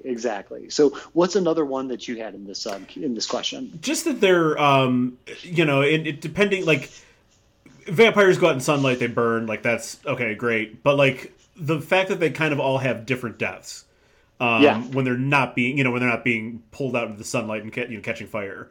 And you know the Frog Brothers kind of detail it as much that like they explode. They some of them, Kiefer Sutherland just dies. I mean, like nothing in particular. He actually almost reverts to a human. Is like really what it looks like when he dies. That's right. But you get you get the one in the bathtub where like everything explodes, which is definitely very fun. And then when they do eventually kill Max, like it's like a fucking nuclear weapon goes off in their house. Right. So like there's definitely like that was just kind of a fun little bit. I know that was just, I'm sure that wasn't like any particular legend. That was just like, hey, we got to kill these things differently, just to have some like fun in this movie. And that's basically what that was. And it was great. Oh yeah, dude, that was some of the most fun that we got to have in the movie for sure, was all the vampire deaths and stuff like that at the end. Yeah, dude, I totally hear what you're saying on that, for fucking sure. Like I don't really like remember a lot. I mean, like ever since we've had the Lost Boys, there's been an overabundance of crazy vampire deaths and stuff like that. But in the Lost Boys, it seemed like we had, if there was a way to kill them or to give them harm, it was inflicted upon the vampires in some way, shape, or form. Everything from the stakes to the electrical shocks, all that kind of stuff, impaling, and even the giant stake that goes through Max at the end. It's like huge, almost like railroad wood board going. Yeah, it was from when Grandpa was fixing the fence. It was that's right, fence post, big fence post. That's right, yeah. So like all that stuff was a shit ton of fun on that. And the last one that I had in this, which I know has been explored a lot since, like, so obviously the idea of this like head vampire is nothing new. Like there's always some type of head vampire, whether they call him the head vampire or not. But giving him this, giving him that little like kind of clause in his contract where, if you kill him, half vampires go back to normal. Like, I don't really know if they would have killed him, like full vampires would have died, but there was some type of weight to the head vampire that for the Lost Boys seemed relatively fresh to me. And like also just like having the head vampire, just kind of introducing him the way that they did. I thought that was really fresh. Like I couldn't remember any movies like growing up that I saw that, where there was just like a head vampire out of nowhere. It seems like it's been done since a whole bunch of times. Like there's some type of hierarchy in the vampire world, but the idea of having this head vampire and then something happening to him can affect these half vampires, to me seemed really like a fresh idea. I do think that's a little bit more of a new invention. I do think that. But it probably stems from the idea that, again, just to go back to Renfield, that like in various iterations, when Dracula gets killed, he's sort of mentally freed from the the hypnotism, the whatever the spell that's been cast over him, and that the various be they human or animal familiars are sort of released from their whatever spell they're under when their master dies, basically. So probably stems from that, but like the way this very particular version of this definitely is something that would have been very new in 1987. Yeah, like you're right about that. Like as soon as like Dracula dies in some of the other movies, you're right. Anybody that has this hypnotist kind of thing, you're right. They're freed in some way, shape, or form. There's always like a shot of them sort of like kind of like coming out of it and stuff. Like there's like, oh, Jesus Christ, and then they eat regular food or realize the situation that they're in, like almost like having no idea that they were in the situation that they were in general. It's like all this blood everywhere or something. So yeah, you're right. That's a really, really good point on that. Did you have another one for this question? Yeah, I do have one more real quick one here that kind of, this is something that I wish they would have explored a little bit more, that would have kind of helped them, it would have helped the vampires blend in a little bit more. But they, I think they do enough, but I could have made with a little bit more of this, and that's, they really enjoy human pursuits. Like, they hang out in the boardwalk and just fuck around. They go cause trouble places. They're one of their big thrills is riding motorbikes around. They like to eat food. I mean, like when that scene where they're Michael they're in the cave with Michael and they bring him the Chinese food. They didn't just bring him Chinese food. Everyone is eating Chinese food. Right. Exactly. Everyone. So there's, I think, like, especially the more modern iteration of the vampire story, like certainly the vampires like enjoy sex. Like that's always been like one of the big ones. But like there's really sort of a rejection of general human society from the vampire. Like in most vampire stories, they don't really want to associate with us because we're food. Right? So like, other than like, hypnotizing, raping us and then eating us, they don't really care otherwise to like essentially do human things. But in this case, they do. Yeah, that's right. These are like some of the most human vampires we probably saw on the screen leading up until this point in time. They were very, very human and everything. Like had the motorcycle stuff, like even just going to like a boardwalk and like, you're not seeing them like playing video games and stuff, but it's clearly obvious that they're hanging out there and being around people. They're even in the beginning, like Kiefer's trying to like kind of like pick up one of them and stuff. Maybe throws like a sexy eye in the direction of a woman who's on the boardwalk. Whether she was going to be food or whether he was going to hook up with her, like, who the hell knows on that? But at least like from that one look, and before you realize that these people are vampires, like, it looks like this guy's just going around trying to like pick up women and stuff. Yeah, exactly. In a very, very blonde, mulleted Kiefer Sutherland sort of way. So is there anything unique to you about the costume and or makeup design for the vampires in the film? Honestly, not really. Like, it does feel like there's a bunch of callbacks to other earlier vampire movies. Like Fright Night, you get the eyes and stuff that are kind of familiar. Same with the way the vampire looks in Salem's Lot, which is actually really freaky. But I know what you mean. Yeah. There's some like callbacks to that. There's obviously some callbacks to Nosferatu, especially when we see their feet as they're hanging upside down. They're not bat feet, but they're more animalistic, like talons almost. So like they're nothing really super original. They just all feel like sort of callbacks to other vampire movies. Yeah, like it's one of these things that I feel. It would have, like, obviously this is like totally 80s all the way, like their appearance, everything. Oh yeah, for sure. It's totally 80s for sure. I feel that it would look more unique if this was like, if I was older in the 80s, I think, like, because since the movies come out, we've seen a lot of vampires like not necessarily look exactly like, but we've seen vampires maybe opting for the trench coat instead of the cape or something. There's been several parallels with some of the costuming choices, but you're right. Like there's definitely callbacks. You can get like, it almost kind of looks like to a certain degree they are just modern versions of the classic like kind of vampire personalities. But I just have this feeling that if I didn't have like 20 something years in between, or well, longer than that now, probably like 25, almost pushing 30, like where I saw the movie to now, where I've just seen so many different kinds of vampires, that I feel the look might strike me to be a little bit more original and unique if I was going into the Lost Boys without watching some of the more modern, because in True Blood there's vampires in just about every way, shape, or form. They dress in every possible way you can imagine. So like if you're talking about that vampire costuming, True Blood pretty much is the be all end all. They got it all there. So if I maybe would have, as a, being in my 30s, watching The Lost Boys in 1987, the looks and the makeup and the costuming might strike me to be a little bit more unique and original.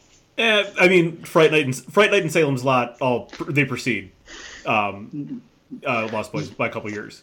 Yeah, I gotcha.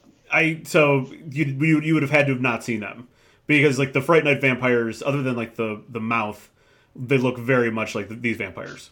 Okay, gotcha. Yeah, and I have not seen that either. So like you're right about that for sure. So which one of these vampires do you think had the best death? I mean, it's I can't remember the character's name, but the actor is Brooke McCarter, the one who dies in the tub full of holy water. It's just fucking fantastic. Fucking fantastic. Yeah, that one is fucking awesome. I had Dwayne, the guy who died with the stereo, totally good. Like, yeah, I remember, what's crazy is like, I remember as a kid and when Sam shoots him with the arrow and stuff, I remembered the whole, just like him laying dead and coming back to life. Like, I thought that was really fucking cool as a kid. It just seemed so nonchalant and everything. And it's amazing how when watching it again, like I did a couple days ago, that scene still like hits the same way. It's just like, God, like he just comes back to life so cool. And then there's another arrow that's shot that just results into a big all-time fucking stereo explosion. Just easily one of the most like 1980s things ever. Like you don't see a lot of people dying via electrocution in stereo anymore. And then Corey Haim topping off with like the death by rock and roll or whatever line. It's death by stereo. Death by stereo could not be more 80s than that death. Yeah, like I remembered the phrase "death by stereo" like appearing on. I just remember it appearing like throughout my younger life. Maybe it was in the form of like stupid things at Spencer's Gifts or people saying it or MTV stuff. But like the phrase "death by stereo," it kind of resonated with me. I had seen that beyond the movie. Right, exactly. I feel like there's a band, Death by Stereo. That's more recent, though, right? Yeah. I will guarantee you that there is a band called Death by Stereo. Yeah, if somebody hasn't named their band Death by Stereo, it's almost like a crime to whoever's band has not named that.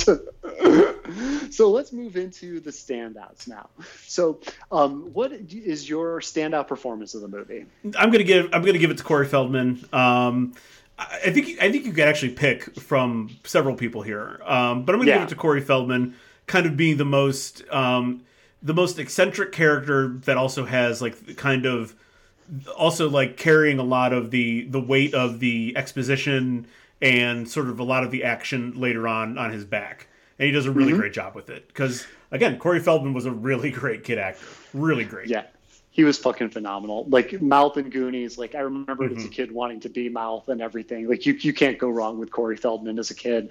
I opted for Kiefer Sutherland. Like for me being such a fan of 24, it is like it's just kind of cool to go back and see Kiefer in these more antagonistic style roles, which I feel he was just like born to play. Like 24 is almost like the exact opposite of like what Kiefer would have been doing. Like there's no way he would have gotten cast as Jack Bauer if 24 was made in the 80s and stuff. Like Kiefer just has this raw, awesome, bad guy like vibe to him that is just like when it's on and it's working, it is like cannot be matched. And he has got to be one of the only dudes that like could pull off the mullet. And he had the mullety look in some of the earlier 24 seasons too, and still somehow managed to pull it off. So I got to give him props for just a great man of a few words performance, a commanding presence, and a fucking hellified blonde mullet. He's also got that great voice that's very commanding. And he got his dad's sunken-in eyes, which always makes him look very menacing. Dude, totally agree with you on that. That first shot of him with the fangs is like fucking scary. Like that is just like an iconic image right there. That might easily be the most iconic image of the entire movie. And he just has that look. The voice, especially. You make such a good point on the voice. Like his voice is awesome. Like his voice is badass. It's not like too deep.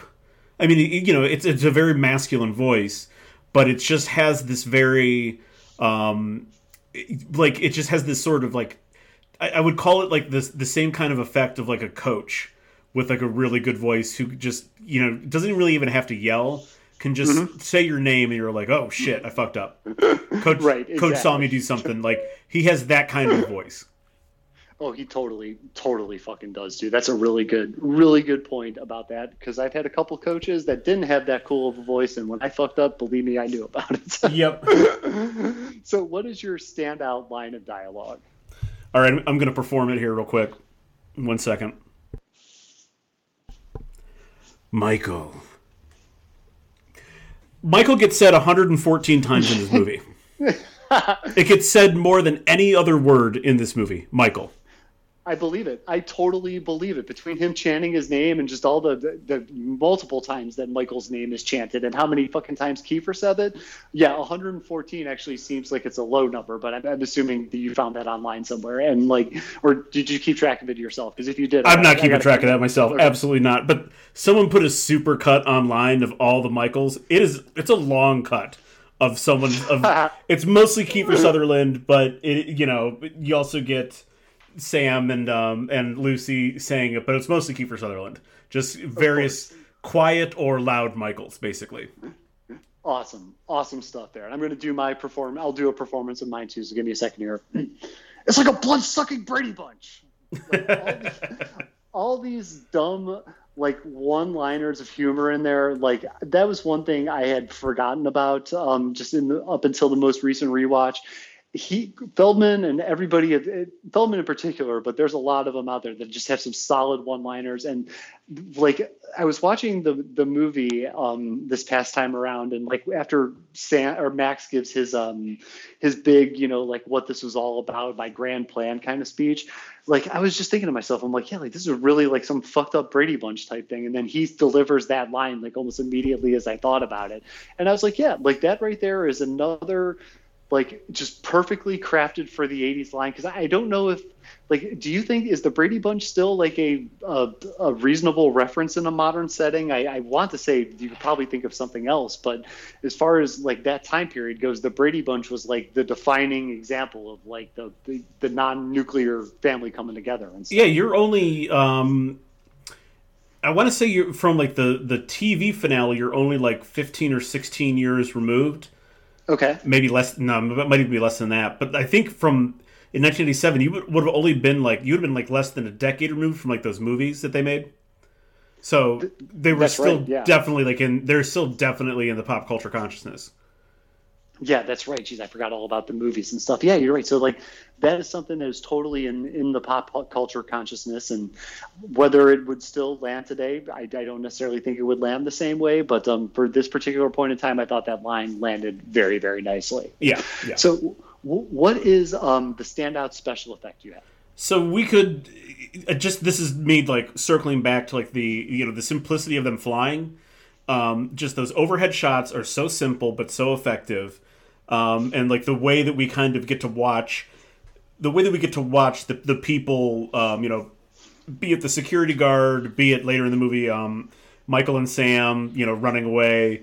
Like we kind of get to like sort of watch it from their POV. And again, it's like, I mean, it's not even a special effect. It's just probably with the security guard, I would assume that it was like a helicopter, but I would assume that the one when the vampires are flying towards the house, I would assume that was like on a wire or something that was attached above them. So like, I mean, it's not even like a special effect. It's just just a good way to sort of just a very clever way to sort of like give you the feeling of like bearing down on their on their targets. But also when they do sort of make it more into effect, like when they they rip the roof off the car. And they take the couple away. Like, that's fucking awesome. Like, the way it's like you just barely see them, so you know it's them. The way, like, the roof flies off into the darkness. It's just fucking awesome. Like, it's one of those things where, like, the simplicity of the effect, the simplicity of the trick is doing so much great work for the final product.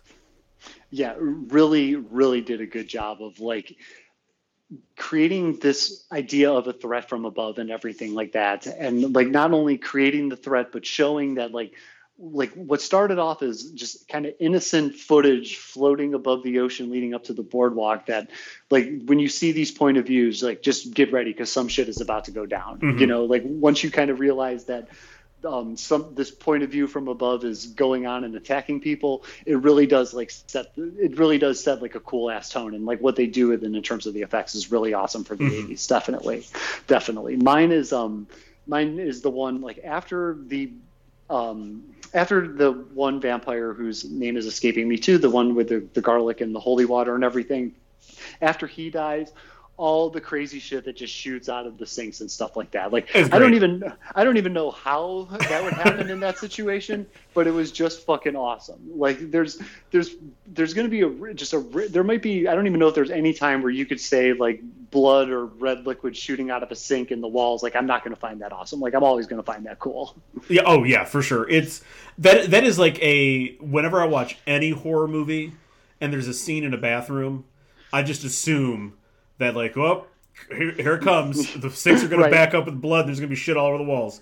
Let's go. Right. And you're right. This is one of those like, you're like, how does that happen exactly? Who the fuck cares? It was awesome. Yeah, it doesn't matter at that point in time. Like the guy is dead, and just, hey, this is what happens when they die. Water shoots everywhere. Sewage gets backed up. Who knows? Maybe something clogged up the drains, and it just happened like that.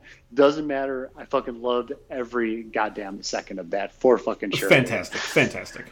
So, as we always do with episodes where we talk about older properties and everything, we do a little bit of discussion about a reboot. This time, we're not going to do nothing like what we did last time, nothing full pitch wise, just maybe some kind of light ideas as to how a reboot would be handled. We mentioned that you had mentioned earlier that there were sequels that were god awful. I actually haven't seen any of the sequels. Have you watched them both? I've seen the most. I guess I missed the middle one, but I'm sure I didn't miss anything. Really, I saw the one from like 2010 or 2011. Lost Boys: The Thirst, I believe it's called. Gotcha. Yeah, I think you're right on that. Yeah, so I have not seen any of them. Probably not going to go back and watch any of them. But don't need to. Don't need to at all. So if this were to get rebooted in a modern setting, what do you think would be the better format, a television show or a feature film? I think so much stuff gets made into TV, and I understand why. Like, it just sort of makes sense to, like, Interview the Vampire makes sense as a TV show, right? Like, to go episodically as we're going to sort of unwind the past of this, of this guy. We're going through this guy's lifetime. Like, that makes sense. Yeah. This, I think, would be best as just a movie. Because I think most of the things that we talked about that like we would do differently are pretty minor corrections. They're just, like if you're not going to do anything with the characters of Laddie and Star, then don't include them. Or give them more to do, or like there are like sort of nips and tucks that you can do. Probably you would need to add a little bit more screen time to this to sort of fill in a little bit more. But I feel like really like this isn't too far off from being a pretty good sort of like base to start from that you don't have to add too much to. Just some dialogue, some more character motivations, a little more character development, cut a character, and then you would have a nice, maybe right around an hour and 50-minute movie that would be very portable especially for streaming. This thing, it feels like if this movie came out now, this is a streaming movie, 1,000%. They do not put this in theaters, but whatever, it doesn't really matter. But I feel like the movie would be the right way to go. Gotcha, dude.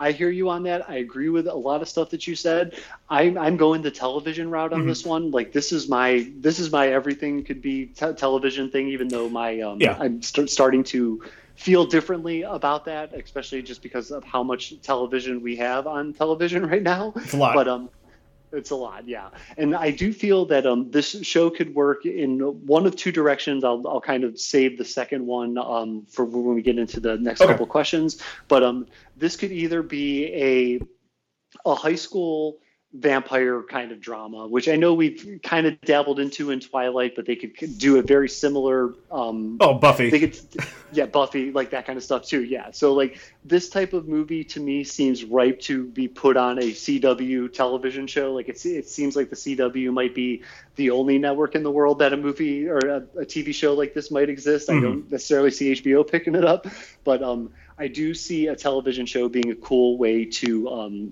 get into that, and I will get into just like what I think would be a cool idea for a TV show as we get into the next couple of questions. So I got you, and I actually have some thoughts on that too. That like if there was a TV reboot, how that could go as well. So okay, I'm actually, now that I'm wondering about this, I'm wondering if we're thinking the same thing, but we'll get to that bridge when we come to it. So, but with the exception of the vampires, what would be 2 elements from the movie that you would keep in the reboots? So I would I'm keeping the Frog Brothers. Like, they're staying. Yeah. They absolutely have to stay. I will say this. I'm going to cheat a little bit here. So let me get to this. The Frog Brothers for sure. And then I'm going to also keep the titular Lost Boys motivation to sort of like, they want to grow their family. They're trying to increase their clan, basically, would be sort of the 2 things that I'm keeping. But these are also going to be the 2 things that I'm changing. But okay, we'll get into that. Gotcha. Totally gotcha on that. I'm definitely keeping the Frog Brothers and everything, and for a reason that I will explain here in the next question.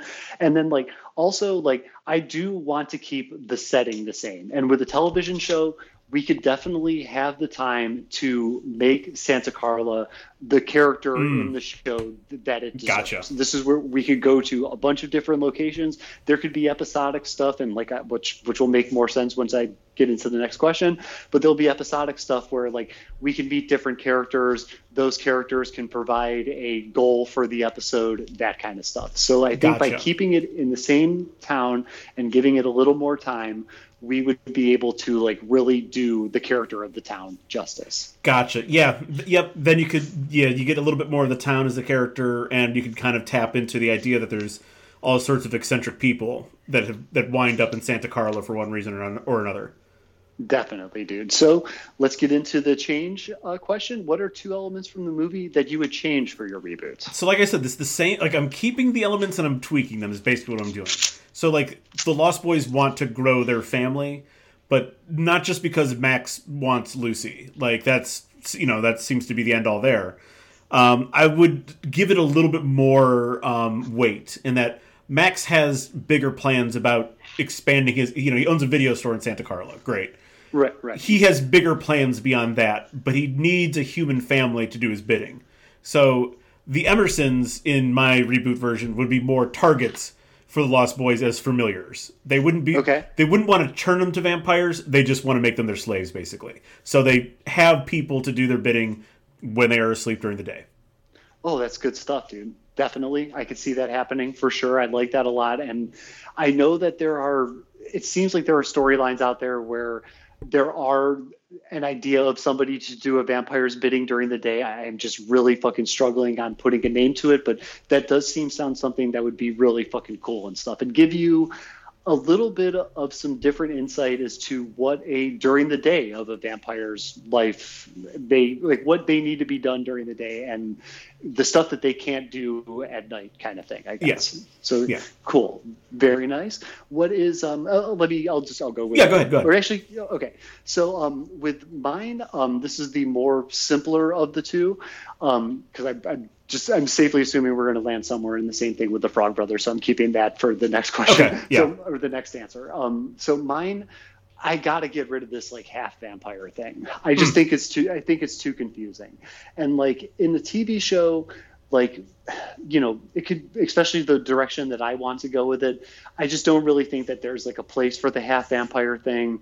I don't really believe that audiences today would buy this. I think we've had enough vampire stuff over the course of the last 30 something years, like 35 some years, that I think people have just kind of maybe moved beyond this, and it would either be like an all or nothing type situation. It just, the half vampire thing, while it works for this particular story, I don't think it would work for the story that I would be telling with my reboot. And I just think that it's something that is not necessarily, I think that the audiences have moved beyond the idea of the half vampire is what I'm saying. I agree with you, and that's why I kicked it out too. Like, because it would be, especially in a TV show, that would be confusing for like, how long are you going to stay a half vampire? Right. And just it feels more simplistic. Like you either are becoming one or you're not. And I went with the they don't even want the Emersons to be vampires. They just want them to be slaves. Is Right. what they want to simplify to cut out that sort of middle ground. So we're very clear as to like what is. So it's very clear that like they're even though they are sort of in the family, they are not in the family. Like they are very much slaves to the family. And I think you're right. That just cuts out like a layer of confusion. Yeah, and let me get in with this answer, my second one really quick, so I'll just kind of bring that whole thing full circle. The way I would do, another change that I would make is I would actually change the focus of the story, and I would want it to be where the Frog Brothers are like the main characters. And like it could be like just them as older guys and new vampires, like the whole idea of the vampires show up in Santa Clara and they could be out there killing them, investigating them, almost like in an episodic kind of way throughout the course of the show. Now, the reason that I wanted to kick out the half vampire thing, now I like kind of envision like how this whole thing would work in a TV show, and like kind of how like lame and when the hell are they ever going to get resolution on this, what I'm about to say would be.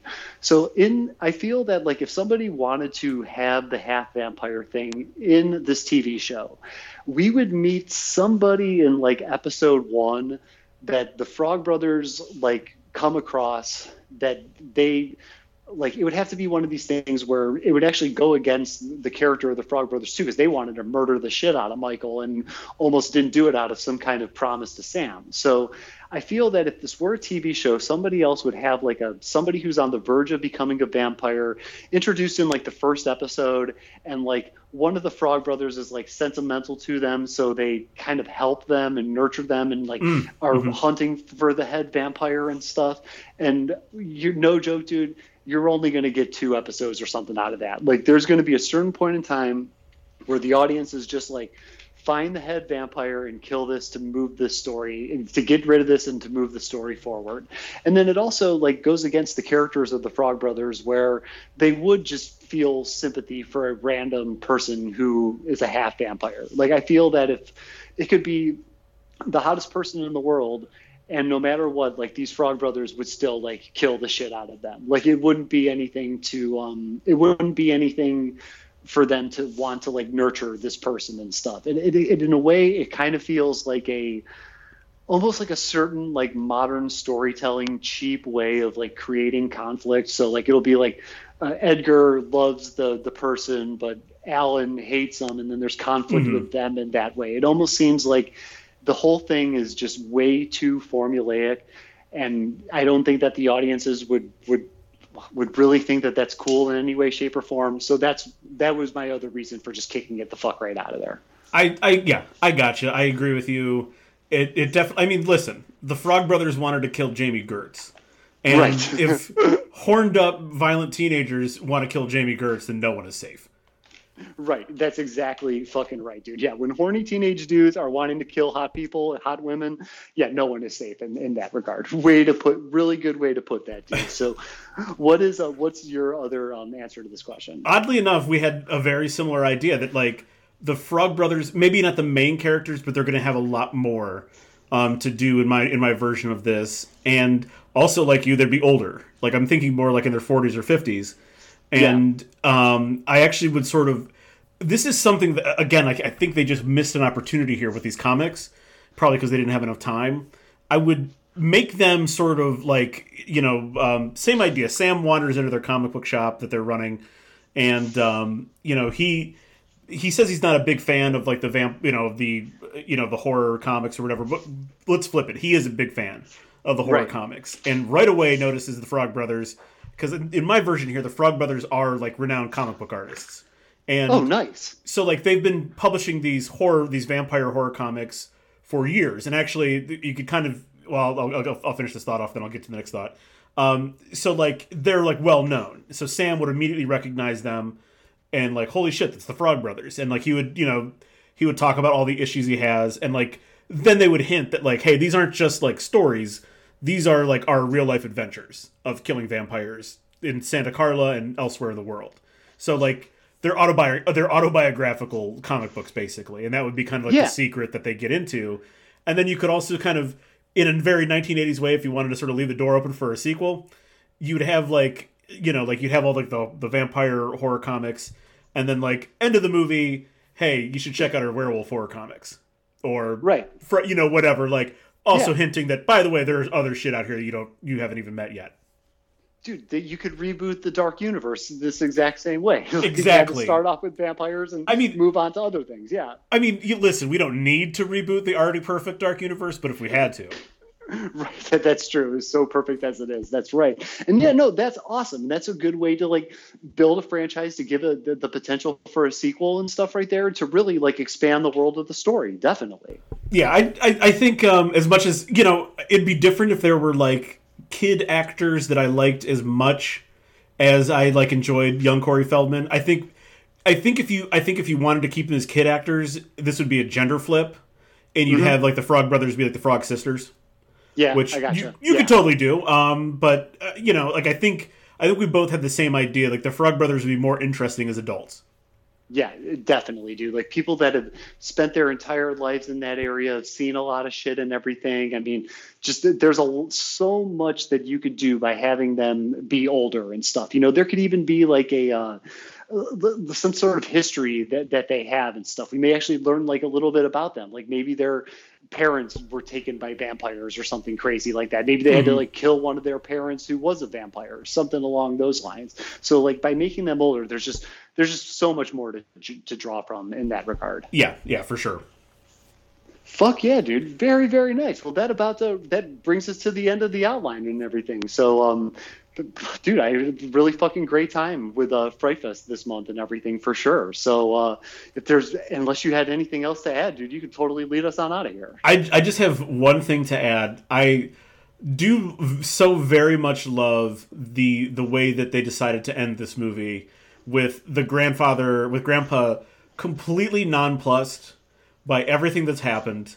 He just walks to his fridge, gets his beer, the shelf that no one else is supposed to touch. He gets his beer and he just like, it's one of those things that sort of, it sort of puts a great bow on it and also opens it up a little bit more to more questions, which we've talked about this so many. I love when any film ends with like answering some questions or leaving or giving us some new ones. And how nonplussed he is when he just says, that's the one thing I've always hated about Santa Carla, all the damn vampires. And it's just like, everyone's just like, wait, what the fuck?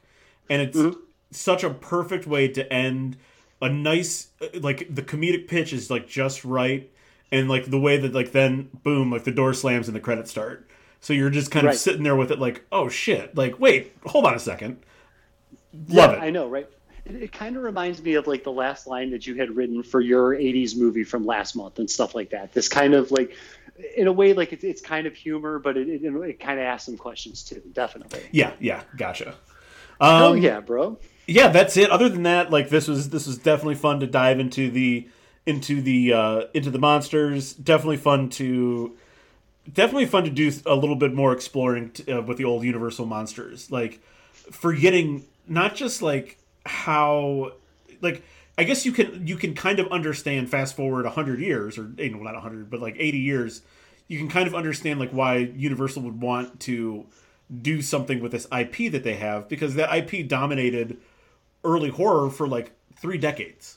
So like of course they would want to like see if they could do something with this again. Of course.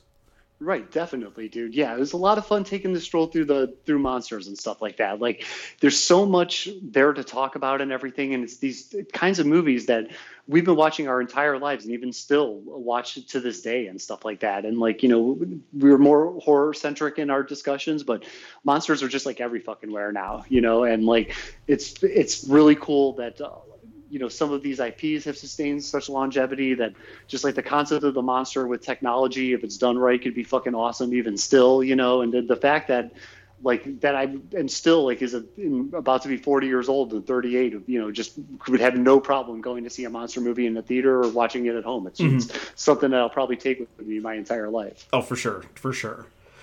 All right. That's it. That puts a wrap on this year's Fright Fest. Fright Fest 4. Monster Mash is now over. Thanks everyone for listening, downloading. I hope you had as much fun listening to this as we had making this. This was a fucking great. I love all of our theme months, but like between this when we do movie May, like this is my favorite one though. I love doing these horror movies. This is so fucking great. So I hope everyone has as much fun as we had making it, and we will see you in November when we tackle some sports. Hell yeah! Upcoming all month long in November. But again, for now, Fright Fest is over. We will see you next time. See you next time, everyone. Thank you.